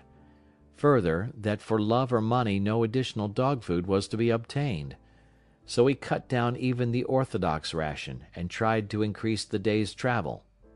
His sister and brother-in-law seconded him, but they were frustrated by their heavy outfit and their own incompetence. It was a simple matter to give the dogs less food, but it was impossible to make the dogs travel faster, while their own inability to get underway earlier in the morning prevented them from traveling longer hours. Not only did they not know how to work dogs, but they did not know how to work themselves. The first to go was Dub. Poor blundering thief that he was, always getting caught and punished, he had none the less been a faithful worker. His wrenched shoulder blade, untreated and unrested, went from bad to worse, till finally Hal shot him with the big Colt's revolver. It is a saying of the country that an outside dog starves to death on the ration of the husky, so the 6 outside dogs under Buck could do no less than die on half the ration of the husky. The Newfoundland went first, followed by the 3 short-haired pointers, the 2 mongrels hanging more grittily on to life, but going in the end. By this time all the amenities and gentlenesses of the Southland had fallen away from the 3 people. Shorn of its glamour and romance, Arctic travel became to them a reality too harsh for their manhood and womanhood. Mercedes ceased weeping over the dogs, being too occupied with weeping over herself and with quarreling with her husband and brother. To quarrel was the one thing they were never too weary to do. Their irritability arose out of their misery, increased with it, doubled upon it, outdistanced it. The wonderful patience of the trail which comes to men who toil hard and suffer sore, and remain sweet of speech and kindly, did not come to these 2 men and the woman. They had no inkling of such a patience. They were stiff and in pain, their muscles ached, their bones ached, their very hearts ached, and because of this they became sharp of speech, and hard words were first on their lips in the morning and last at night. Charles and Hal wrangled whenever Mercedes gave them a chance. It was the cherished belief of each that he did more than his share of the work, and neither forbore to speak this belief at every opportunity. Sometimes Mercedes sided with her husband, sometimes with her brother. The result was a beautiful and unending family quarrel. Starting from a dispute as to which should chop a few sticks for the fire, a dispute which concerned only Charles and Hal, presently would be lugged in the rest of the family, fathers, mothers, uncles, cousins, people thousands of miles away and some of them dead. That Hal's views on art, or the sort of society plays his mother's brother wrote, should have anything to do with the chopping of a few sticks of firewood, passes comprehension. Nevertheless, the quarrel was as likely to tend in that direction as in the direction of Charles's political prejudices. And that Charles's sister's tale-bearing tongue should be relevant to the building of a Yukon fire was apparent only to Mercedes, who disburdened herself of copious opinions upon that topic, and incidentally upon a few other traits unpleasantly peculiar to her husband's family. In the meantime, the fire remained unbuilt, the camp half-pitched, and the dogs unfed. Mercedes nursed a special grievance, the grievance of sex. She was pretty and soft, and had been chivalrously treated all her days. But the present treatment by her husband and brother was everything save chivalrous. It was her custom to be helpless. They complained. Upon which impeachment of what to her was her most essential sex prerogative, she made their lives unendurable. She no longer considered the dogs, and because she was sore and tired, she persisted in riding on the sled. She was pretty and soft, but she weighed 120 pounds, a lusty last straw to the load dragged by the weak and starving animals. She rode for days, till they fell in the traces and the sled stood still. Charles and Hal begged her to get off and walk, pleaded with her, entreated, the while she wept and importuned heaven with a recital of their brutality. On one occasion they took her off the sled by main strength. They never did it again. She let her legs go limp like a spoiled child and sat down on the trail. They went on their way, but she did not move. After they had traveled 3 miles, they unloaded the sled, came back for her, and by main strength put her on the sled again. In the excess of their own misery, they were callous to the suffering of their animals.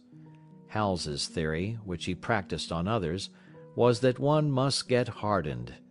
He had started out preaching it to his sister and brother-in-law. Failing there, he hammered it into the dogs with a club. At the 5 fingers the dog food gave out, and a toothless old squaw offered to trade them a few pounds of frozen horsehide for the Colt's revolver that kept the big hunting knife company at Hal's hip. A poor substitute for food was this hide, just as it had been stripped from the starved horses of the cattlemen 6 months back. In its frozen state it was more like strips of galvanized iron, and when a dog wrestled it into his stomach, it thawed into thin and innutritious leathery strings and into a mass of short hair, irritating and indigestible. And through it all, Buck staggered along at the head of the team as in a nightmare. He pulled when he could. When he could no longer pull, he fell down and remained down till blows from whip or club drove him to his feet again. All the stiffness and gloss had gone out of his beautiful furry coat. The hair hung down, limp and draggled, or matted with dried blood where Hal's club had bruised him. His muscles had wasted away to knotty strings, and the flesh pads had disappeared, so that each rib and every bone in his frame were outlined cleanly through the loose hide that was wrinkled in folds of emptiness. It was heartbreaking, only Buck's heart was unbreakable. The man in the red sweater had proved that. As it was with Buck, so was it with his mates. They were perambulating skeletons. There were 7 altogether, including him. In their very great misery they had become insensible to the bite of the lash or the bruise of the club. The pain of the beating was dull and distant, just as the things their eyes saw and their ears heard seemed dull and distant. They were not half living, or quarter living. They were simply so many bags of bones in which sparks of life fluttered faintly. When a halt was made, they dropped down in the traces like dead dogs, and the spark dimmed and paled and seemed to go out.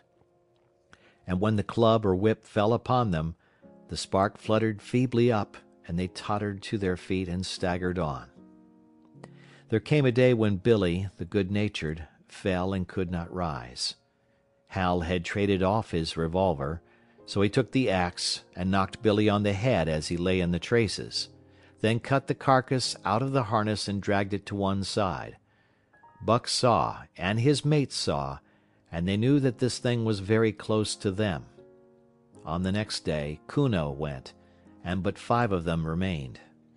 Joe, too far gone to be malignant; Pike, crippled and limping, only half conscious and not conscious enough longer to malinger; Sol-leks, the one-eyed, still faithful to the toil of trace and trail, and mournful in that he had so little strength with which to pull; Teek, who had not traveled so far that winter, and who was now beaten more than the others because he was fresher; and Buck, still at the head of the team, but no longer enforcing discipline or striving to enforce it, blind with weakness half the time, and keeping the trail by the loom of it and by the dim feel of his feet. It was beautiful spring weather, but neither dogs nor humans were aware of it. Each day the sun rose earlier and set later. It was dawn by 3 in the morning, and twilight lingered till 9 at night. The whole long day was a blaze of sunshine. The ghostly winter silence had given way to the great spring murmur of awakening life. This murmur arose from all the land, fraught with the joy of living. It came from the things that lived and moved again, things which had been as dead, and which had not moved during the long months of frost. The sap was rising in the pines. The willows and aspens were bursting out in young buds. Shrubs and vines were putting on fresh garbs of green. Crickets sang in the nights, and in the days all manner of creeping, crawling things rustled forth into the sun. Partridges and woodpeckers were booming and knocking in the forest. Squirrels were chattering, birds singing, and overhead honked the wildfowl driving up from the south in cunning wedges that split the air. From every hill slope came the trickle of running water, the music of unseen fountains. All things were thawing, bending, snapping. The Yukon was straining to break loose the ice that bound it down.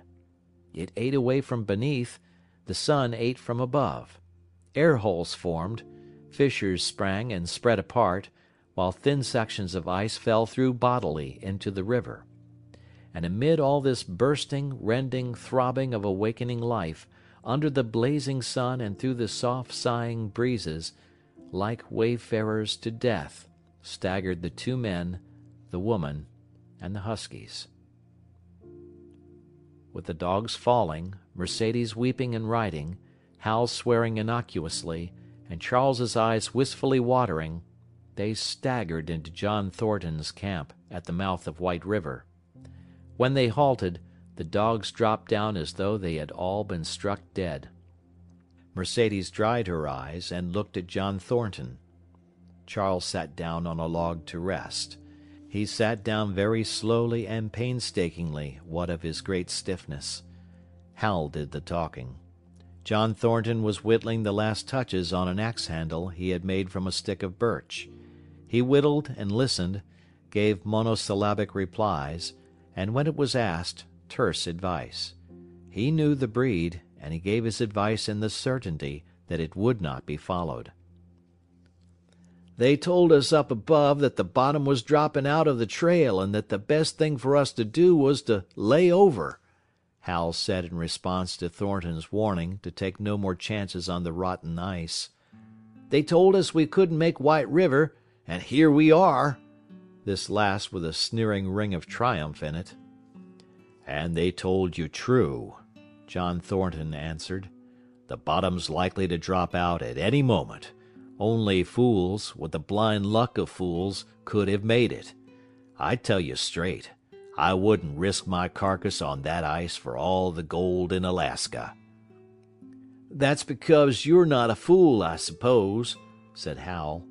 "All the same, we'll go on to Dawson." He uncoiled his whip. "Get up there, Buck! Hi! Get up! Mush on!" Thornton went on whittling. It was idle, he knew, to get between a fool and his folly, while 2 or 3 fools more or less would not alter the scheme of things. But the team did not get up at the command. It had long since passed into the stage where blows were required to rouse it. The whip flashed out here and there on its merciless errands. John Thornton compressed his lips.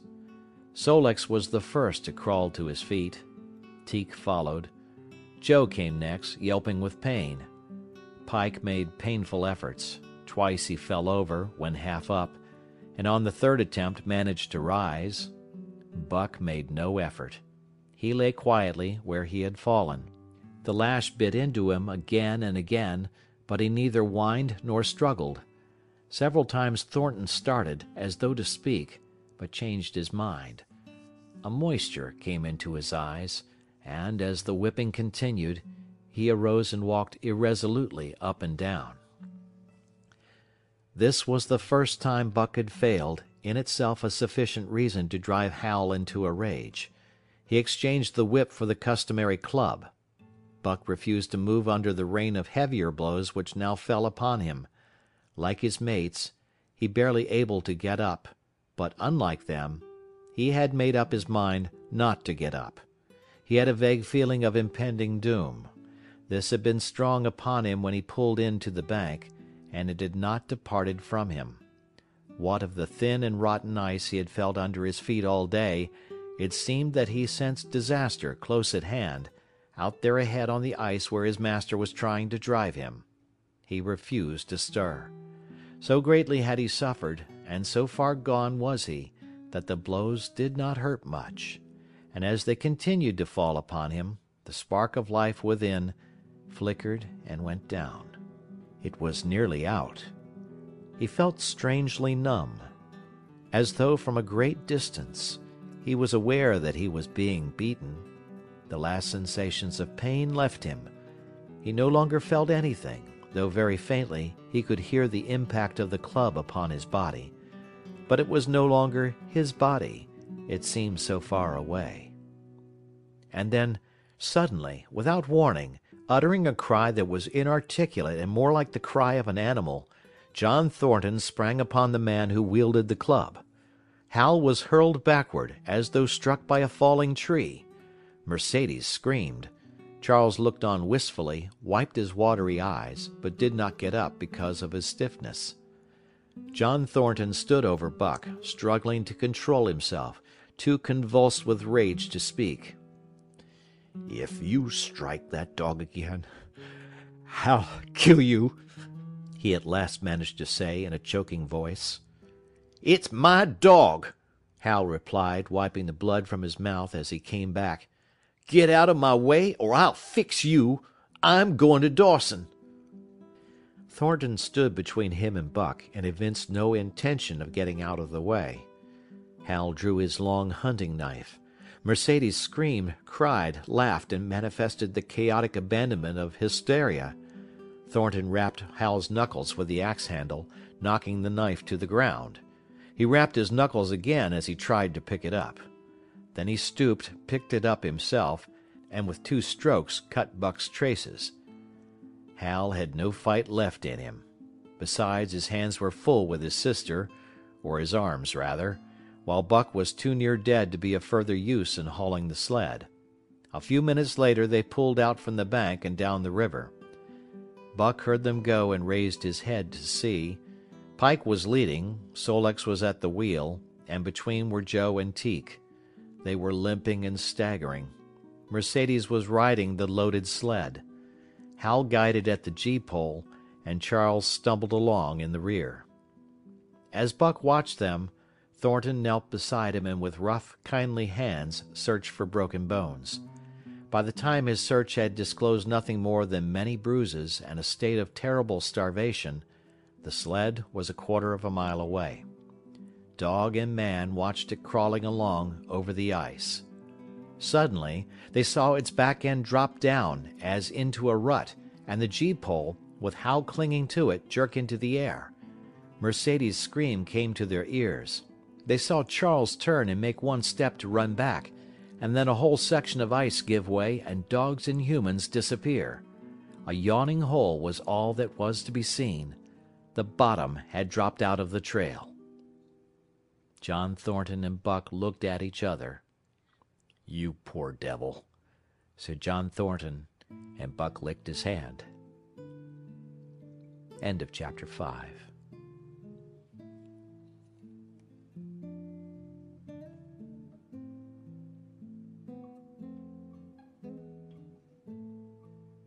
Chapter 6. For the Love of a Man. When John Thornton froze his feet in the previous December, his partners had made him comfortable and left him to get well, going on themselves up the river to get out a raft of saw logs for Dawson. He was still limping slightly at the time he rescued Buck, but with the continued warm weather even the slight limp left him. And here, lying by the river bank through the long spring days, watching the running water, listening lazily to the songs of birds and the hum of nature, Buck slowly won back his strength.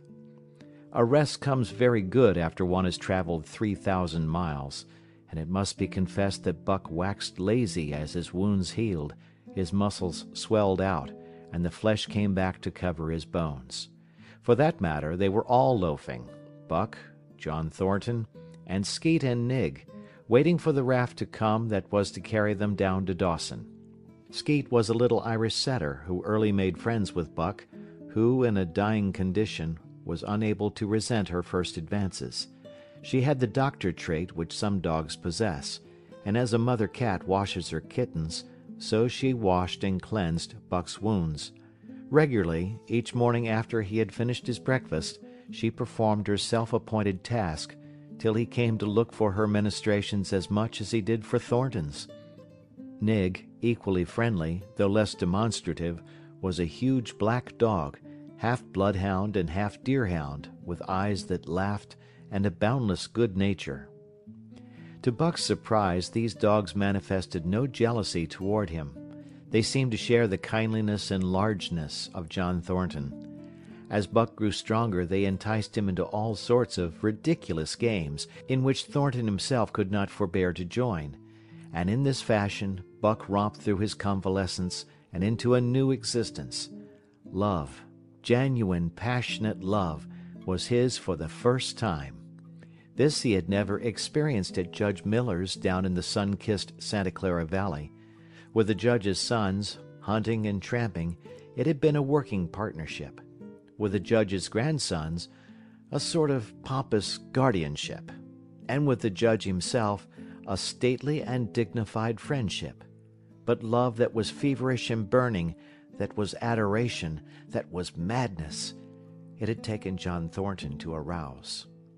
This man had saved his life, which was something, but further, he was the ideal master.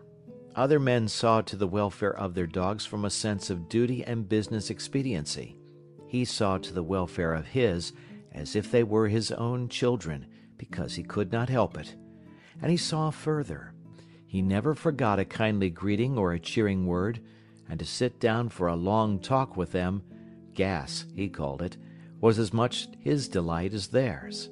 He had a way of taking Buck's head roughly between his hands and resting his own head upon Buck's, of shaking him back and forth, the while calling him ill names that to Buck were love names. Buck knew no greater joy than that rough embrace and the sound of murmured oaths, and at each jerk back and forth it seemed that his heart would be shaken out of his body, so great was its ecstasy. And when, released, he sprang to his feet, his mouth laughing, his eyes eloquent, his throat vibrant with unuttered sound, and in that fashion remained without movement, John Thornton would reverently exclaim, "God, you can all but speak." Buck had a trick of love expression that was akin to hurt. He would often seize Thornton's hand in his mouth and close so fiercely that the flesh bore the impress of his teeth for some time afterward. And as Buck understood the oaths to be love words, so the man understood this feigned bite for a caress. For the most part, however, Buck's love was expressed in adoration. While he went wild with happiness when Thornton touched him or spoke to him, he did not seek these tokens.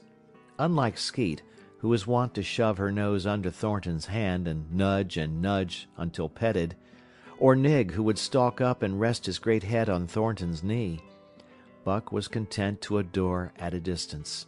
He would lie by the hour, eager, alert, at Thornton's feet, looking up into his face, dwelling upon it, studying it, following with keenest interest each fleeting expression, every movement or change of feature. Or, as chance might have it, he would lie farther away, to the side or rear, watching the outlines of the man and the occasional movements of his body. And often, such was the communion in which they lived, the strength of Buck's gaze would draw John Thornton's head around, and he would return the gaze, without speech, his heart shining out of his eyes, as Buck's heart shone out. For a long time after his rescue, Buck did not like Thornton to get out of his sight. From the moment he left the tent to when he entered it again, Buck would follow at his heels. His transient masters, since he had come into the Northland, had bred in him a fear that no master could be permanent. He was afraid that Thornton would pass out of his life as Perrault and Francois and the Scotch half-breed had passed out. Even in the night, in his dreams, he was haunted by this fear. At such times he would shake off sleep and creep through the chill to the flap of the tent, where he would stand and listen to the sound of his master's breathing. But in spite of this great love he bore John Thornton, which seemed to bespeak the soft, civilizing influence, the strain of the primitive, which the Northland had aroused in him, remained alive and active. Faithfulness and devotion, things born of fire and roof, were his, Yet he retained his wildness and wiliness. He was a thing of the wild, come in from the wild to sit by John Thornton's fire, rather than a dog of the soft Southland stamped with the marks of generations of civilization. Because of his very great love, he could not steal from this man, but from any other man, in any other camp, he did not hesitate an instant, while the cunning with which he stole enabled him to escape detection. His face and body were scored by the teeth of many dogs, and he fought as fiercely as ever and more shrewdly. Skeet and Nig were too good-natured for quarreling. Besides, they belonged to John Thornton. But the strange dog, no matter what the breed or valor, swiftly acknowledged Buck's supremacy or found himself struggling for life with a terrible antagonist. And Buck was merciless. He had learned well the law of club and fang, and he never forewent an advantage or drew back from a foe he had started on the way to death. He had lessoned from Spitz, and from the chief fighting dogs of the police and mail, and knew there was no middle course. He must master or be mastered, while to show mercy was a weakness. Mercy did not exist in the primordial life. It was misunderstood for fear, and such misunderstandings made for death. Kill or be killed, eat or be eaten, was the law, and this mandate, down out of the depths of time, he obeyed. He was older than the days he had seen and the breaths he had drawn. He linked the past with the present, and the eternity behind him throbbed through him in a mighty rhythm to which he swayed as the tides and seasons swayed.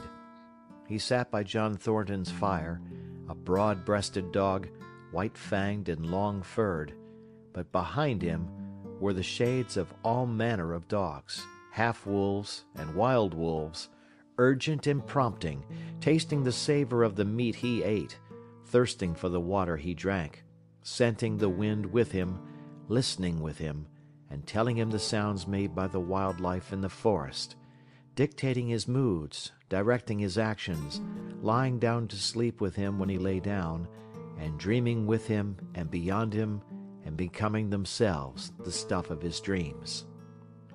So peremptorily did these shades beckon him that each day mankind and the claims of mankind slipped farther from him. Deep in the forest a call was sounding, and as often as he heard this call, mysteriously thrilling and luring, he felt compelled to turn his back upon the fire and the beaten earth around it, and to plunge into the forest, and on, he knew not where or why, nor did he wonder where or why, the call sounding imperiously deep in the forest.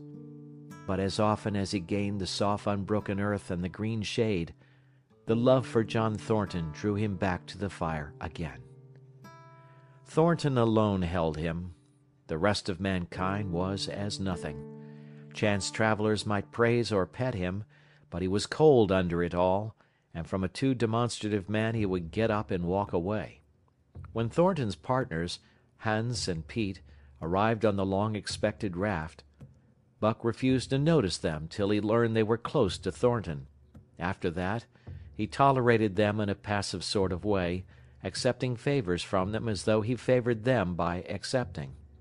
They were of the same large type as Thornton, living close to the earth, thinking simply and seeing clearly, and ere they swung the raft into the big eddy by the sawmill at Dawson, they understood Buck and his ways, and did not insist upon an intimacy such as obtained with Skeet and Nig.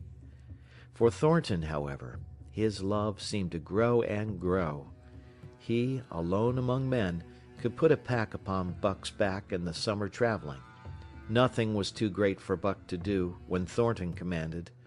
One day they had grub-staked themselves from the proceeds of the raft and left Dawson for the headwaters of the Tanana. The men and dogs were sitting on the crest of a cliff which fell away straight down to naked bedrock 300 feet below. John Thornton was sitting near the edge, Buck at his shoulder. A thoughtless whim seized Thornton, and he drew the attention of Hans and Pete to the experiment he had in mind. "Jump, Buck!" he commanded, sweeping his arm out and over the chasm. The next instant he was grappling with Buck on the extreme edge, while Hans and Pete were dragging them back into safety. "It's uncanny," Pete said after it was over, and they had caught their speech.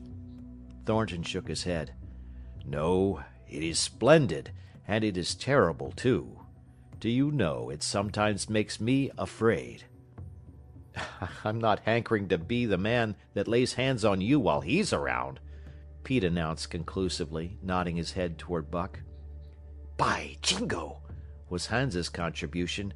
"Not mineself either." It was at Circle City, ere the year was out, that Pete's apprehensions were realized. Black Burton, a man evil-tempered and malicious, had been picking a quarrel with a tenderfoot at the bar, when Thornton stepped good-naturedly between. Buck, as was his custom, was lying in a corner, head on paws, watching his master's every action. Burton struck out without warning, straight from the shoulder. Thornton was sent spinning, and saved himself from falling only by clutching the rail of the bar. Those who were looking on heard what was neither bark nor yelp, but a something which is best described as a roar, and they saw Buck's body rise up in the air as he left the floor for Burton's throat. The man saved his life by instinctively throwing out his arm, but was hurled backward to the floor with Buck on top of him. Buck loosed his teeth from the flesh of the arm and drove in again for the throat. This time the man succeeded only in partly blocking, and his throat was torn open. Then the crowd was upon Buck, and he was driven off, but while a surgeon checked the bleeding, he prowled up and down, growling furiously, attempting to rush in, and being forced back by an array of hostile clubs. A miners' meeting, called on the spot, decided that the dog had sufficient provocation, and Buck was discharged. But his reputation was made, and from that day his name spread through every camp in Alaska. Later on, in the fall of the year, he saved John Thornton's life in quite another fashion. The three partners were lining a long and narrow poling boat down a bad stretch of rapids on the 40-mile creek. Hans and Pete moved along the bank, snubbing with a thin manila rope from tree to tree, while Thornton remained in the boat, helping its descent by means of a pole, and shouting directions to the shore. Buck, on the bank, worried and anxious, kept abreast of the boat, his eyes never off his master. At a particularly bad spot, where a ledge of barely submerged rocks jutted out into the river, Hans cast off the rope, and, while Thornton poled the boat out into the stream, ran down the bank with the end in his hand to snub the boat when it had cleared the ledge. This it did, and was flying downstream in a current as swift as a mill race, when Hans checked it with the rope and checked too suddenly. The boat flirted over and snubbed into the bank bottom up, while Thornton, flung sheer out of it, was carried downstream toward the worst part of the rapids, a stretch of wild water in which no swimmer could live. Buck had sprung in on the instant, and at the end of 300 yards, amid a mad swirl of water, he overhauled Thornton. When he felt him grasp his tail, Buck headed for the bank, swimming with all his splendid strength. But the progress shoreward was slow, the progress downstream amazingly rapid. From below came the fatal roaring where the wild current went wilder and was rent in shreds and spray by the rocks which thrust through like the teeth of an enormous comb. The suck of the water as it took the beginning of the last steep pitch was frightful, and Thornton knew that the shore was impossible. He scraped furiously over a rock, bruised across a second, and struck a third with crushing force. He clutched its slippery top with both hands, releasing Buck, and above the roar of the churning water shouted, "Go, Buck, go!" Buck could not hold his own, and swept on downstream, struggling desperately, but unable to win back. When he heard Thornton's command repeated, he partly reared out of the water, throwing his head high, as though for a last look, then turned obediently toward the bank. He swam powerfully, and was dragged ashore by Pete and Hans at the very point where swimming ceased to be possible, and destruction began. They knew that the time a man could cling to a slippery rock in the face of that driving current was a matter of minutes, and they ran as fast as they could up the bank to a point far above where Thornton was hanging on. They attached the line with which they had been snubbing the boat to Buck's neck and shoulders, being careful that it should neither strangle him nor impede his swimming, and launched him into the stream. He struck out boldly, but not straight enough into the stream. He discovered the mistake too late, when Thornton was abreast of him and a bare half-dozen strokes away while he was being carried helplessly past. Hans promptly snubbed with the rope, as though Buck were a boat. The rope thus tightening on him in the sweep of the current, he was jerked under the surface, and under the surface he remained till his body struck against the bank and he was hauled out. He was half drowned, and Hans and Pete threw themselves upon him, pounding the breath into him and the water out of him. He staggered to his feet and fell down. The faint sound of Thornton's voice came to them, and though they could not make out the words of it, they knew that he was in his extremity. His master's voice acted on Buck like an electric shock. He sprang to his feet and ran up the bank ahead of the men to the point of his previous departure. Again the rope was attached and he was launched, and again he struck out, but this time straight into the stream. He had miscalculated once, but he would not be guilty of it a second time. Hans paid out the rope, permitting no slack, while Pete kept it clear of coils. Buck held on till he was on a line straight above Thornton. Then he turned, and with the speed of an express train headed down upon him. Thornton saw him coming, and as Buck struck him like a battering ram, with the whole force of the current behind him, he reached up and closed with both arms around the shaggy neck. Hans snubbed the rope around the tree, and Buck and Thornton were jerked under the water. Strangling, suffocating, sometimes one uppermost and sometimes the other, dragging over the jagged bottom, smashing against rocks and snags, they veered into the bank. Thornton came to, belly downward and being violently propelled back and forth across a drift log by Hans and Pete. His first glance was for Buck, over whose limp and apparently lifeless body Nig was setting up a howl, while Skeet was licking the wet face and closed eyes. Thornton was himself bruised and battered, and he went carefully over Buck's body when he had been brought around, finding 3 broken ribs. "That settles it," he announced. "We camp right here."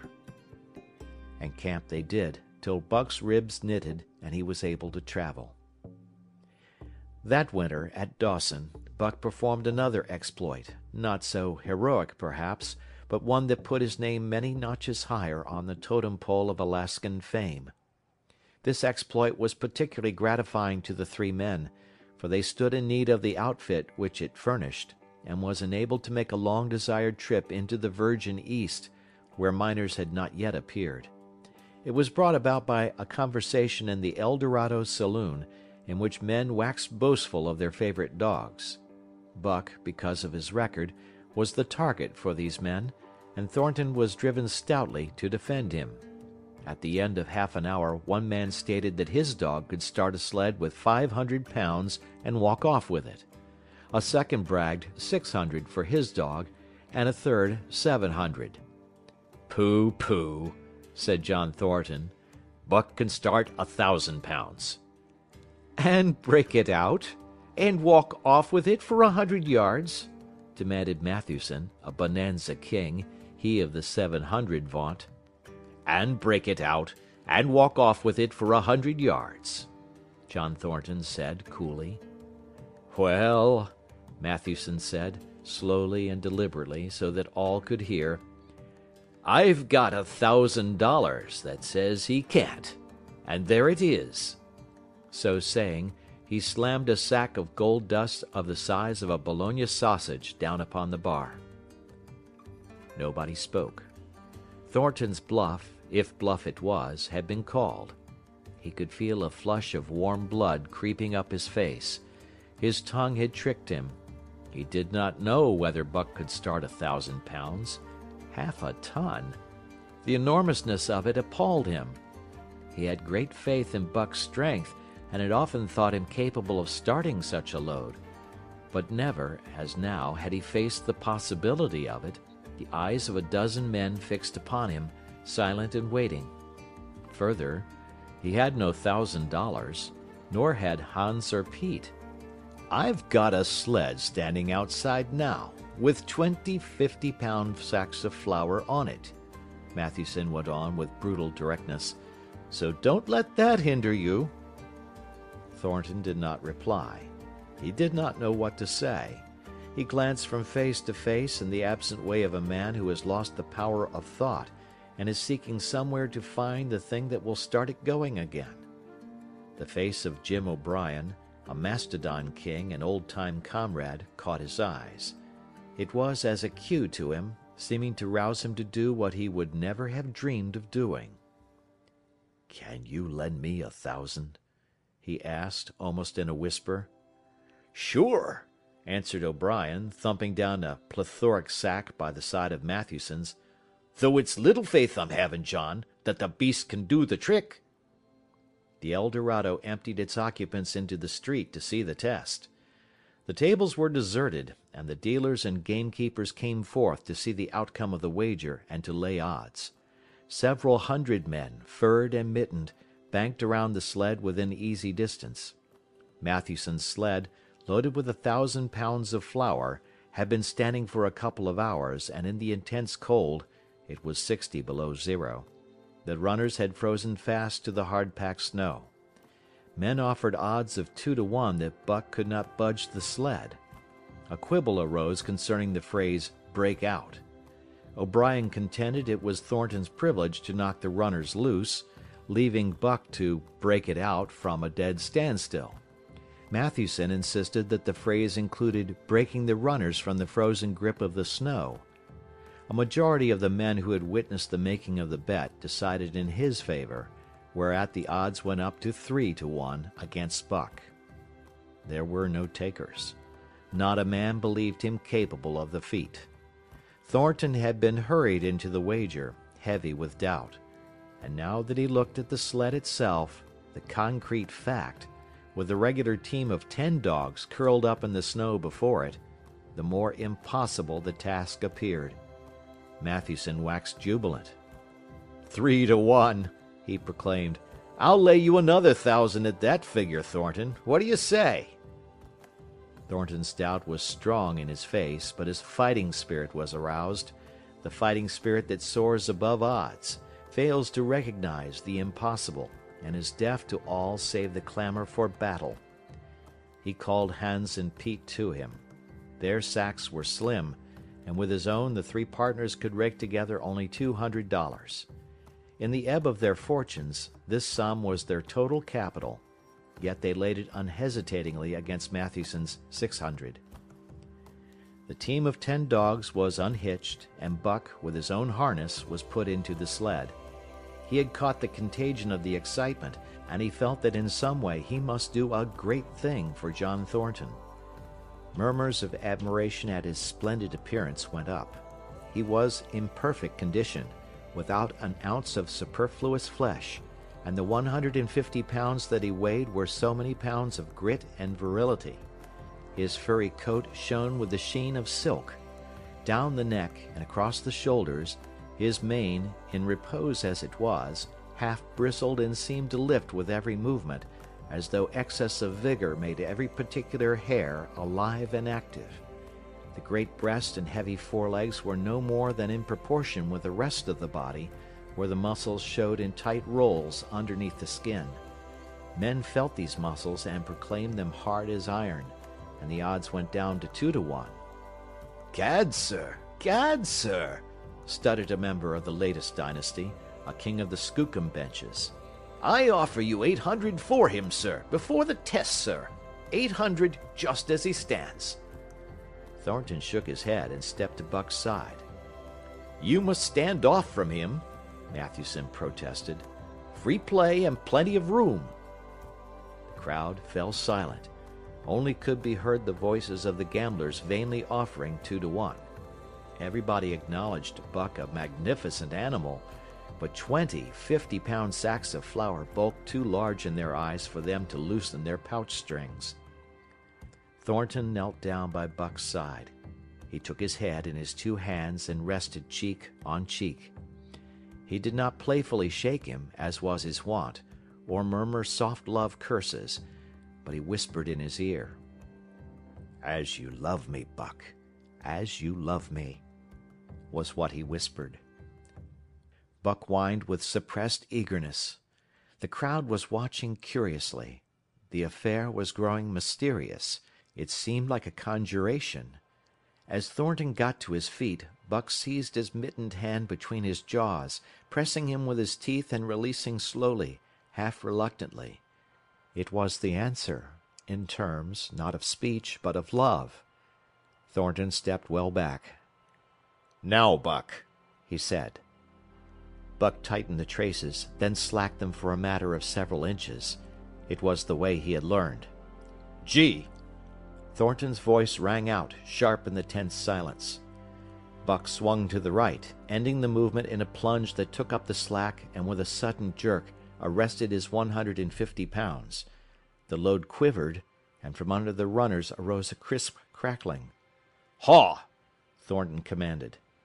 Buck duplicated the maneuver, this time to the left. The crackling turned into a snapping, the sled pivoting and the runners slipping and grating several inches to the side. The sled was broken out. Men were holding their breaths, intensely unconscious of the fact. "Now, mush!" Thornton's command cracked out like a pistol shot. Buck threw himself forward, tightening the traces with a jarring lunge. His whole body was gathered compactly together in the tremendous effort, the muscles writhing and knotting like live things under the silky fur. His great chest was low to the ground, his head forward and down, while his feet were flying like mad, the claws scarring the hard-packed snow in parallel grooves. The sled swayed and trembled, half started forward.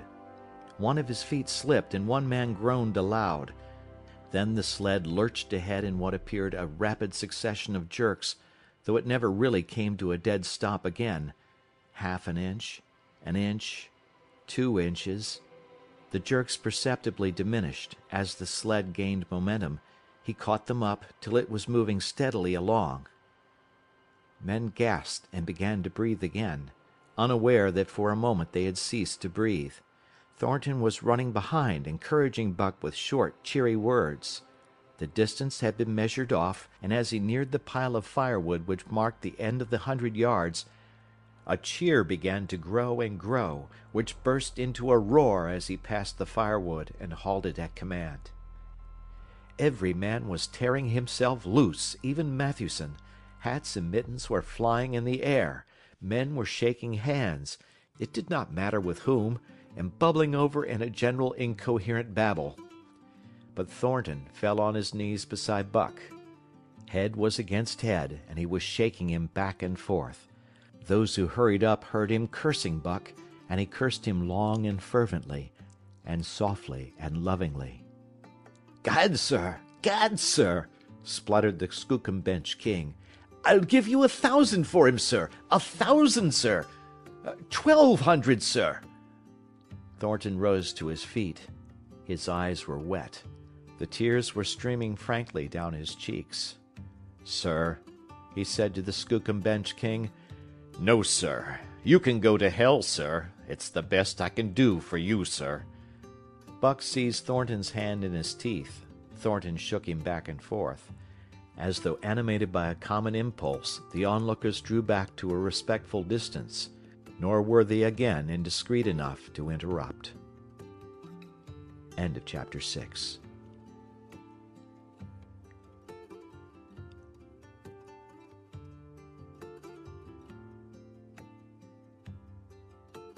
Chapter 7. The Sounding of the Call.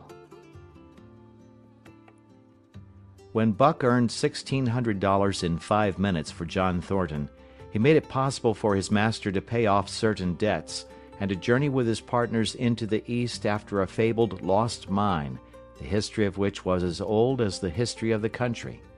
Many men had sought it, few had found it, and more than a few there were who had never returned from the quest. This lost mine was steeped in tragedy and shrouded in mystery. No one knew of the first man.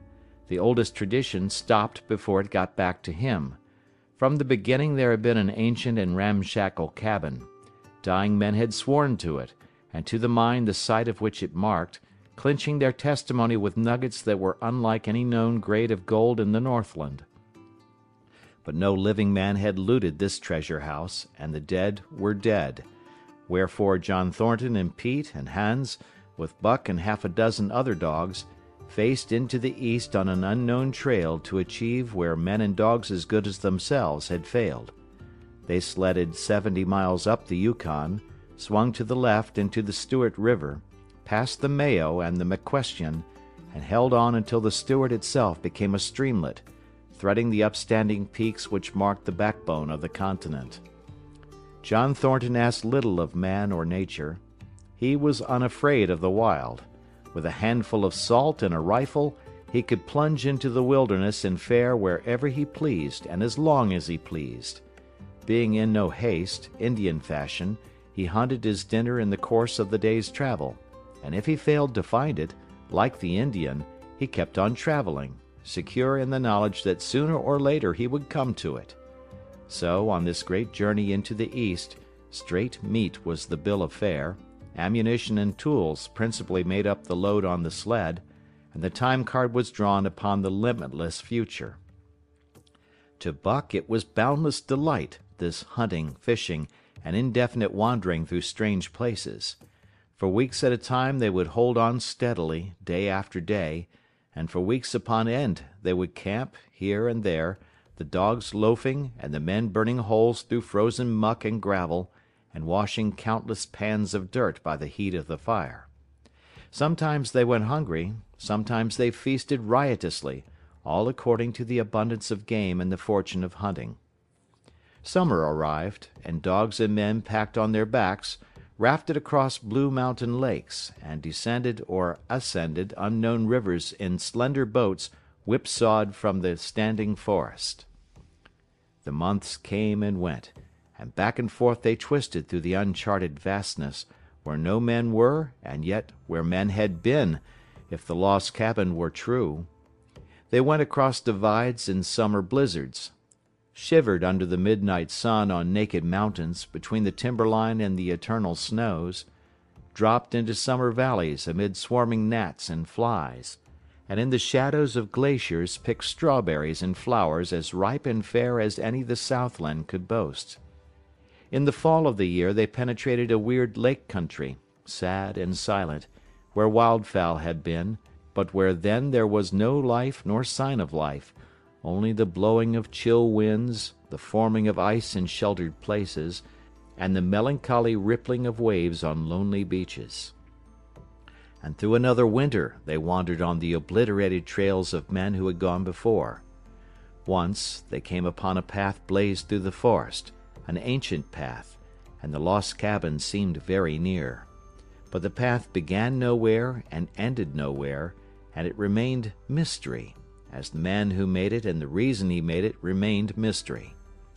Another time they chanced upon the time-graven wreckage of a hunting lodge, and amid the shreds of rotted blankets, John Thornton found a long-barreled flintlock. He knew it for a Hudson Bay Company gun of the young days in the Northwest, when such a gun was worth its height in beaver skins packed flat. And that was all. No hint as to the man who in an early day had reared the lodge and left the gun among the blankets. Spring came on once more, and at the end of all their wandering they found, not the lost cabin, but a shallow placer in a broad valley where the gold showed like yellow butter across the bottom of the washing pan. They sought no farther. Each day they worked earned them thousands of dollars in clean dust and nuggets, and they worked every day. The gold was sacked in moose-hide bags, 50 pounds to the bag, and piled like so much firewood outside the Spruce Bough Lodge. Like giants they toiled, days flashing on the heels of days, like dreams as they heaped the treasure up. There was nothing for the dogs to do, save the hauling in of meat now and again that Thornton killed, and Buck spent long hours musing by the fire. The vision of the short-legged hairy man came to him more frequently, now that there was little work to be done, and often, blinking by the fire, Buck wandered with him in that other world which he remembered. The salient thing of this other world seemed fear. When he watched the hairy man sleeping by the fire, head between his knees and hands clasped above, Buck saw that he slept restlessly, with many starts and awakenings, at which times he would peer fearfully into the darkness and fling more wood upon the fire. Did they walk by the beach of a sea, where the hairy man gathered shellfish and ate them as he gathered, it was with eyes that roved everywhere for hidden danger, and with legs prepared to run like the wind at its first appearance. Through the forest they crept noiselessly, Buck at the hairy man's heels, and they were alert and vigilant, the pair of them, ears twitching and moving and nostrils quivering, for the man heard and smelled as keenly as Buck. The hairy man could spring up into the trees and travel ahead as fast as on the ground, swinging by the arms from limb to limb, sometimes a dozen feet apart, letting go and catching, never falling, never missing his grip. In fact, he seemed as much at home among the trees as on the ground, and Buck had memories of nights of vigil spent beneath trees wherein the hairy man roosted, holding on tightly as he slept. And closely akin to the visions of the hairy man was the call still sounding in the depths of the forest. It filled him with a great unrest and strange desires. It caused him to feel a vague, sweet gladness, and he was aware of wild yearnings and stirrings for he knew not what. Sometimes he pursued the call into the forest, looking for it as though it were a tangible thing, barking softly or defiantly as the mood might dictate. He would thrust his nose into the cool wood moss, or into the black soil where long grasses grew, and snort with joy at the fat earth smells. Or he would crouch for hours, as if in concealment, behind fungus-covered trunks of fallen trees, wide-eyed and wide-eared to all that moved and sounded about him. It might be, lying thus, that he hoped to surprise this call he could not understand, but he did not know why he did these various things. He was impelled to do them, and did not reason about them at all. Irresistible impulses seized him. He would be lying in camp, dozing lazily in the heat of the day, when suddenly his head would lift and its ears cock up, intent in listening, and he would spring to his feet and dash away, and on, for hours, through the forest aisles and across the open spaces where the niggerheads bunched. He loved to run down dry watercourses, and to creep and spy upon the bird life in the woods. For a day at a time he would lie in the underbrush where he could watch the partridges drumming and strutting up and down. But especially he loved to run in the dim twilight of the summer midnights, listening to the subdued and sleepy murmurs of the forest, reading signs and sounds as man may read a book, and seeking for the mysterious something that called, waking or sleeping, at all times, for him to come. One night he sprang from sleep with a start, eager-eyed, nostrils quivering and scenting, his mane bristling in recurrent waves. From the forest came the call, or one note of it, for the call was many-noted, distinct and definite as never before, a long-drawn howl, like, yet unlike, any noise made by husky dog. And he knew it, in the old familiar way, as a sound heard before. He sprang through the sleeping camp and in swift silence dashed through the woods. As he drew closer to the cry he went more slowly, with caution in every movement, till he came to an open place among the trees, and looking out saw, erect on haunches, with nose pointed to the sky, a long, lean timber wolf. He had made no noise, yet it ceased from its howling and tried to sense his presence. Buck stalked into the open, half crouching, body gathered compactly together, tail straight and stiff, feet falling with unwonted care. Every movement advertised commingled threatening and overture of friendliness. It was the menacing truce that marks the meeting of wild beasts that prey. But the wolf fled at sight of him. He followed with wild leapings in a frenzy to overtake. He ran him into a blind channel in the bed of the creek where a timber jam barred the way. The wolf whirled about, pivoting on his hind legs after the fashion of Joe and of all cornered husky dogs, snarling and bristling, clipping his teeth together in a continuous and rapid succession of snaps. Buck did not attack, but circled him about and hedged him in with friendly advances. The wolf was suspicious and afraid, for Buck made 3 of him in weight, while his head barely reached Buck's shoulder. Watching his chance, he darted away, and the chase was resumed. Time and again he was cornered, and the thing repeated, though he was in poor condition, or Buck could not so easily have overtaken him. He would run till Buck's head was even with his flank, when he would whirl around at bay, only to dash away again at the first opportunity. But in the end, Buck's pertinacity was rewarded, for the wolf, finding that no harm was intended, finally sniffed noses with him. Then they became friendly, and played about in the nervous, half-coy way with which fierce beasts belie their fierceness. After some time of this, the wolf started off at an easy lope in a manner that plainly showed he was going somewhere. He made it clear to Buck that he was to come, and they ran side by side through the somber twilight, straight up the creek bed, into the gorge from which it issued, and across the bleak divide where it took its rise. On the opposite slope of the watershed they came down into a level country where were great stretches of forest and many streams, and through these great stretches they ran steadily, hour after hour, the sun rising higher and the day growing warmer. Buck was wildly glad. He knew he was at last answering the call, running by the side of his wood brother toward the place from where the call surely came. Old memories were coming upon him fast, and he was stirring to them as of old he stirred to the realities of which they were the shadows. He had done this thing before, somewhere in that other and dimly remembered world, and he was doing it again, now, running free in the open, the unpacked earth underfoot, the wide sky overhead. They stopped by a running stream to drink, and stopping, Buck remembered John Thornton. He sat down.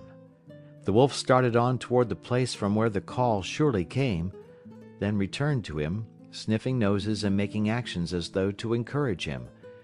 But Buck turned about and started slowly on the back track. For the better part of an hour the wild brother ran by his side, whining softly. Then he sat down, pointed his nose upward, and howled. It was a mournful howl, and as Buck held steadily on his way, he heard it grow faint and fainter until it was lost in the distance. John Thornton was eating dinner when Buck dashed into camp and sprang upon him in a frenzy of affection, overturning him, scrambling upon him, licking his face, biting his hand, playing the general tomfool, as John Thornton characterized it, the while he shook Buck back and forth and cursed him lovingly. For 2 days and nights Buck never left camp, never let Thornton out of his sight. He followed him about at his work, watched him while he ate, saw him into his blankets at night and out of them in the morning. But after 2 days the call in the forest began to sound more imperiously than ever.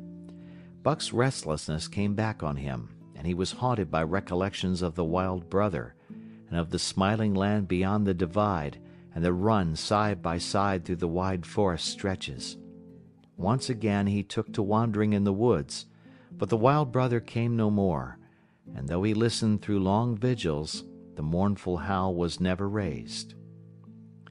He began to sleep out at night, staying away from camp for days at a time, and once he crossed the divide at the head of the creek and went down into the land of timber and streams. There he wandered for a week, seeking vainly for fresh sign of the wild brother, killing his meat as he traveled, and traveling with a long, easy lope that seems never to tire.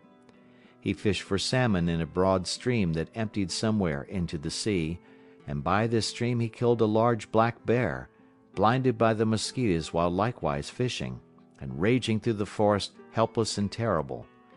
Even so, it was a hard fight, and it aroused the last latent remnants of Buck's ferocity. And 2 days later, when he returned to his kill and found a dozen wolverines quarreling over the spoil, he scattered them like chaff, and those that fled left 2 behind who would quarrel no more. The blood-longing became stronger than ever before. He was a killer, a thing that preyed, living on the things that lived, unaided, alone, by virtue of his own strength and prowess, surviving triumphantly in a hostile environment where only the strong survived. Because of all this he became possessed of a great pride in himself, which communicated itself like a contagion to his physical being. It advertised itself in all his movements, was apparent in the play of every muscle, spoke plainly as speech in the way he carried himself, and made his glorious furry coat, if anything, more glorious.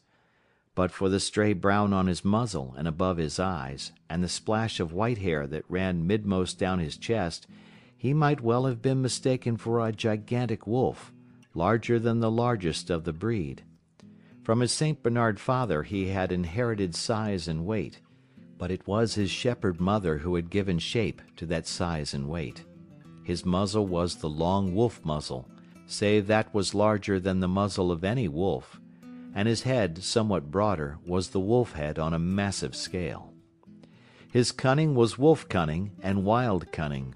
His intelligence, shepherd intelligence, and St. Bernard intelligence, and all this, plus an experience gained in the fiercest of schools, made him as formidable creature as any that intelligence roamed the wild.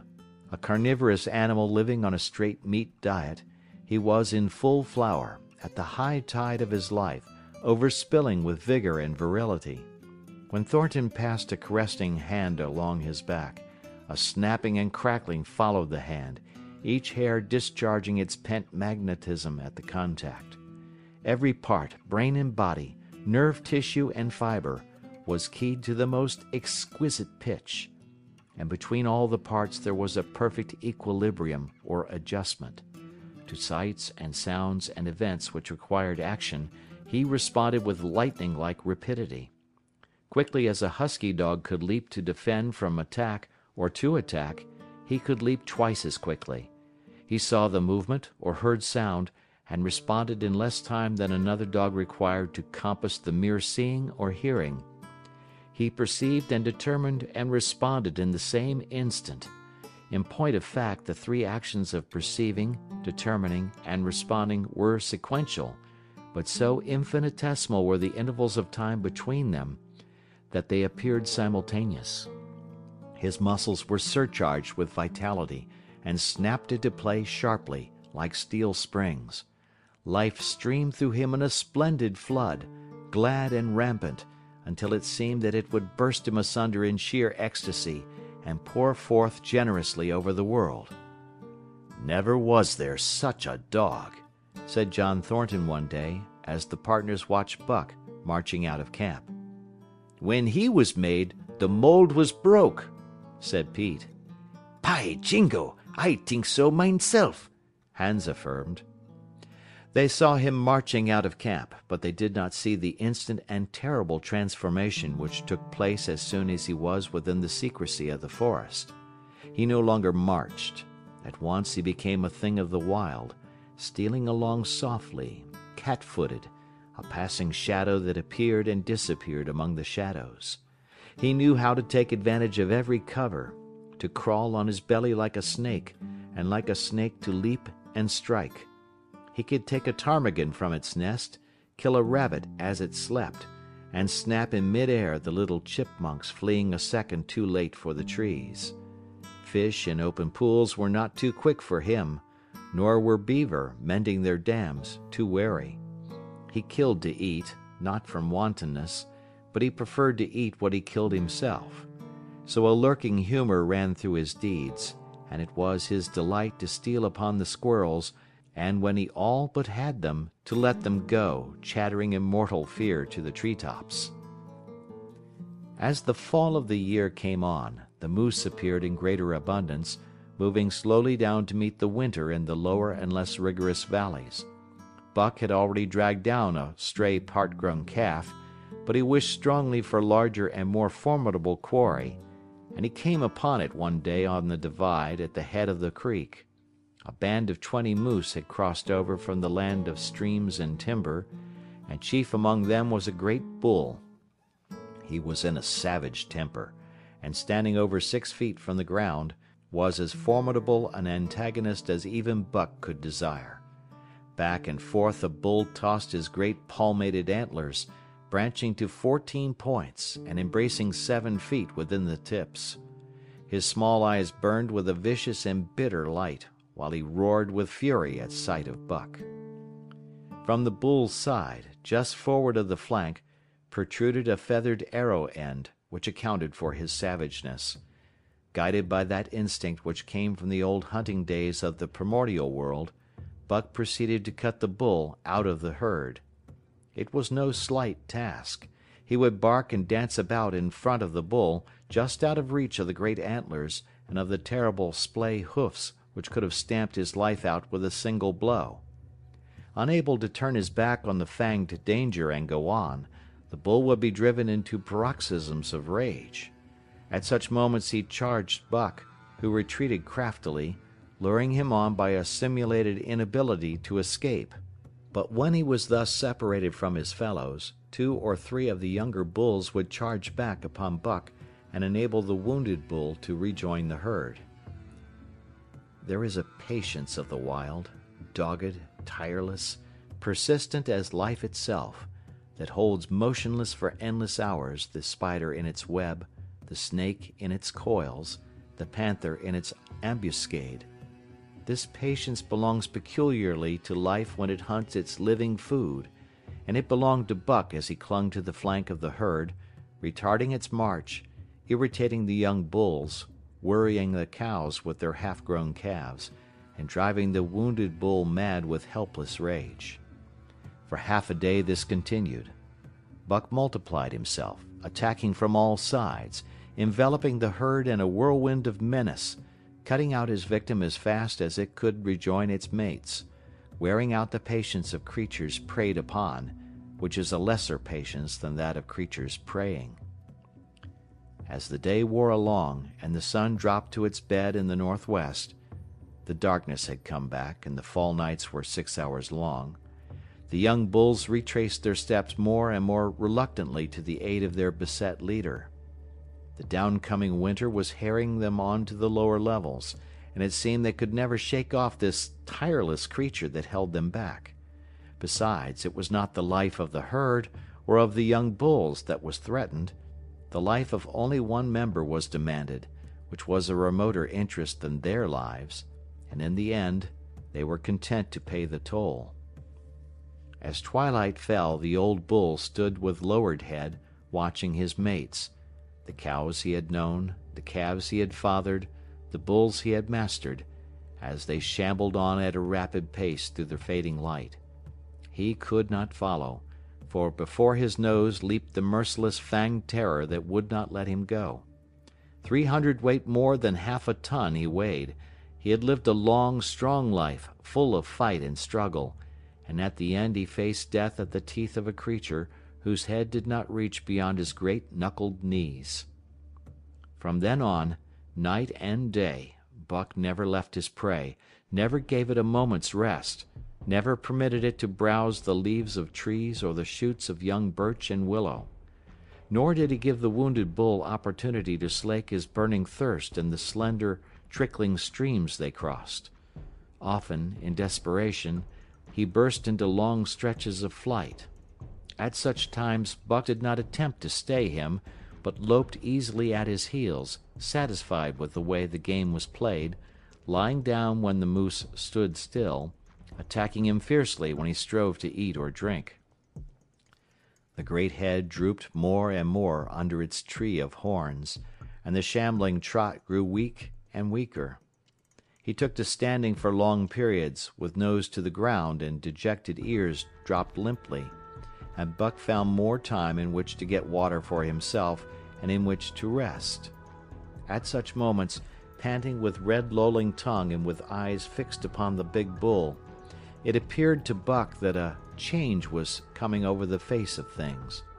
He could feel a new stir in the land. As the moose were coming into the land, other kinds of life were coming in. Forest and stream and air seemed palpitant with their presence. The news of it was borne in upon him, not by sight or sound or smell, but by some other and subtler sense. He heard nothing, saw nothing, yet knew that the land was somehow different, that through it strange things were afoot and ranging, and he resolved to investigate after he had finished the business in hand. At last, at the end of the 4th day, he pulled the great moose down. For a day and a night he remained by the kill, eating and sleeping, turn and turn about. Then, rested, refreshed, and strong, he turned his face toward camp and John Thornton. He broke into the long, easy lope, and went on, hour after hour, never at loss for the tangled way, heading straight home through strange country with a certitude of direction that put man and his magnetic needle to shame. As he held on, he became more and more conscious of the new stir in the land. There was life abroad in it different from the life which had been there throughout the summer. No longer was this fact borne in upon him in some subtle, mysterious way. The birds talked of it, the squirrels chattered about it, the very breeze whispered of it. Several times he stopped and drew in the fresh morning air in great sniffs, reading a message which made him leap on with greater speed. He was oppressed with a sense of calamity happening, if it were not calamity already happened, and as he crossed the last watershed and dropped down into the valley toward camp, he proceeded with greater caution. 3 miles away he came upon a fresh trail that sent his neck hair rippling and bristling. It led straight toward camp and John Thornton. Buck hurried on, swiftly and stealthily, every nerve straining and tense, alert to the multitudinous details which told a story, all but the end. His nose gave him a varying description of the passage of the life on the heels of which he was traveling. He remarked the pregnant silence of the forest. The bird life had flitted. The squirrels were in hiding. One only he saw, a sleek, gray fellow, flattened against a gray, dead limb so that he seemed a part of it, a woody excrescence upon the wood itself. As Buck slid along with the obscureness of a gliding shadow, his nose was jerked suddenly to the side as though a positive force had gripped and pulled it. He followed the new scent into a thicket and found Nig. He was lying on his side, dead where he had dragged himself, an arrow protruding, head and feathers, from either side of his body. 100 yards farther on, Buck came upon one of the sled dogs Thornton had bought in Dawson. This dog was thrashing about in a death struggle, directly on the trail, and Buck passed around him without stopping. From the camp came the faint sounds of many voices, rising and falling in a sing-song chant. Bellying forward to the edge of the clearing, he found Hans, lying on his face, feathered with arrows like a porcupine. At the same instant Buck peered out where the Spruce Bough Lodge had been, and saw what made his hair leap straight up on his neck and shoulders. A gust of overpowering rage swept over him. He did not know that he growled, but he growled aloud with a terrible ferocity. For the last time in his life he allowed passion to usurp cunning and reason, and it was because of his great love for John Thornton that he lost his head. The Yeehats were dancing about the wreckage of the Spruce Bough Lodge when they heard a fearful roaring, and saw rushing upon them an animal the like of which they had never seen before. It was Buck, a live hurricane of fury, hurling himself upon them in a frenzy to destroy. He sprang at the foremost man, it was the chief of the Yeehats, ripping the throat wide open till the rent jugular spouted a fountain of blood. He did not pause to worry the victim, but ripped in passing, with the next bound tearing wide the throat of a second man. There was no withstanding him. He plunged about in their very midst, tearing, rending, destroying, in constant and terrific motion which defied the arrows they discharged at him. In fact, so inconceivably rapid were his movements, and so closely were the Indians tangled together, that they shot one another with the arrows, and one young hunter, hurling a spear at Buck in mid-air, drove it through the chest of another hunter with such force that the point broke through the skin of the back and stood out beyond. Then a panic seized the Yeehats, and they fled in terror to the woods, proclaiming as they fled the advent of the evil spirit. And truly Buck was the fiend incarnate, raging at their heels and dragging them down like deer as they raced through the trees. It was a fateful day for the Yeehats. They scattered far and wide over the country, and it was not till a week later that the last of the survivors gathered together in a lower valley and counted their losses. As for Buck, wearying of the pursuit, he returned to the desolated camp. He found Pete where he had been killed in his blankets in the first moment of surprise. Thornton's desperate struggle was fresh written on the earth, and Buck scented every detail of it down to the edge of a deep pool. By the edge, head and 4 feet in the water, lay Skeet, faithful to the last. The pool itself, muddy and discolored from the sluice boxes, effectually hid what it contained, and it contained John Thornton, for Buck followed his trace into the water, from which no trace led away. All day Buck brooded by the pool or roamed restlessly about the camp. Death, as a cessation of movement, as a passing out and away from the lives of the living, he knew, and he knew John Thornton was dead. It left a great void in him, somewhat akin to hunger, but a void which ached, and which food could not fill. At times, when he paused to contemplate the carcasses of the Yeehats, he forgot the pain of it, and at such times he was aware of a great pride in himself, a pride greater than any he had yet experienced. He had killed man, the noblest game of all, and he had killed in the face of the law of club and fang. He sniffed the bodies curiously. They had died so easily. It was harder to kill a husky dog than them. They were no match at all, were it not for their arrows and spears and clubs. Thenceforward he would be unafraid of them except when they bore in their hands their arrows, spears, and clubs. Night came on, and a full moon rose high over the trees into the sky, lighting the land till it lay bathed in ghostly day. And with the coming of the night, brooding and mourning by the pool, Buck became alive to a stirring of the new life in the forest other than that which the Yeehats had made. He stood up, listening and scenting. From far away drifted a faint, sharp yelp, followed by a chorus of similar sharp yelps. As the moments passed, the yelps grew closer and louder. Again Buck knew them as things heard in that other world which persisted in his memory. He walked to the center of the open space and listened. It was the call, the many-noted call, sounding more luringly and compellingly than ever before. And as never before, he was ready to obey. John Thornton was dead. The last tie was broken. Man and the claims of man no longer bound him.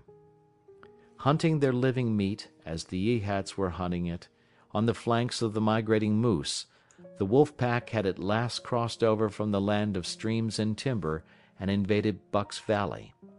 Into the clearing where the moonlight streamed they poured in a silvery flood, and in the center of the clearing stood Buck, motionless as a statue, waiting their coming. They were awed, so still and large he stood, and a moment's pause fell, till the boldest one leaped straight for him. Like a flash Buck struck, breaking the neck. Then he stood without movement, as before, the stricken wolf rolling in agony behind him. 3 others tried it in sharp succession, and one after the other they drew back, streaming blood from slashed throats or shoulders. This was sufficient to fling the whole pack forward, pell-mell, crowded together, blocked and confused by its eagerness to pull down the prey. Buck's marvelous quickness and agility stood him in good stead. Pivoting on his hind legs, and snapping and gashing, he was everywhere at once, presenting a front which was apparently unbroken, so swiftly did he whirl and guard from side to side. But to prevent them from getting behind him, he was forced back, down past the pool and into the creek bed, till he brought up against a high gravel bank.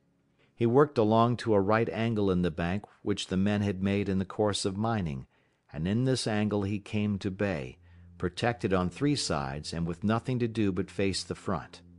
And so well did he face it, that at the end of half an hour the wolves drew back discomfited. The tongues of all were out and lolling, the white fangs showing cruelly white in the moonlight. Some were lying down with heads raised and ears pricked forward, Others stood on their feet, watching him, and still others were lapping water from the pool.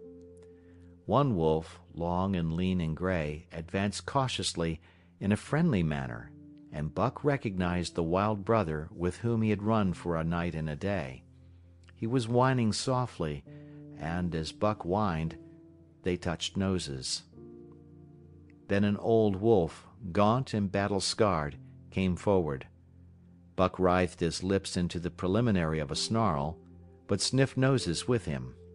Whereupon the old wolf sat down, pointed nose at the moon, and broke out the long wolf howl. The others sat down and howled, and now the call came to Buck in unmistakable accents. He too sat down and howled. This over, he came out of his angle, and the pack crowded around him, sniffing in half-friendly, half-savage manner. The leaders lifted the yelp of the pack and sprang away into the woods. The wolves swung in behind, yelping in chorus, and Buck ran with them, side by side with the wild brother, yelping as he ran. And here may well end the story of Buck. The years were not many when the Yeehats noted a change in the breed of timber wolves, for some were seen with splashes of brown on head and muzzle, and with a rift of white centering down the chest. But more remarkable than this, the Yeehats tell of a ghost dog that runs at the head of the pack.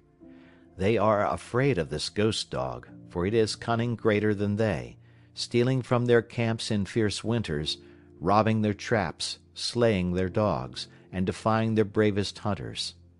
Nay, the tale grows worse.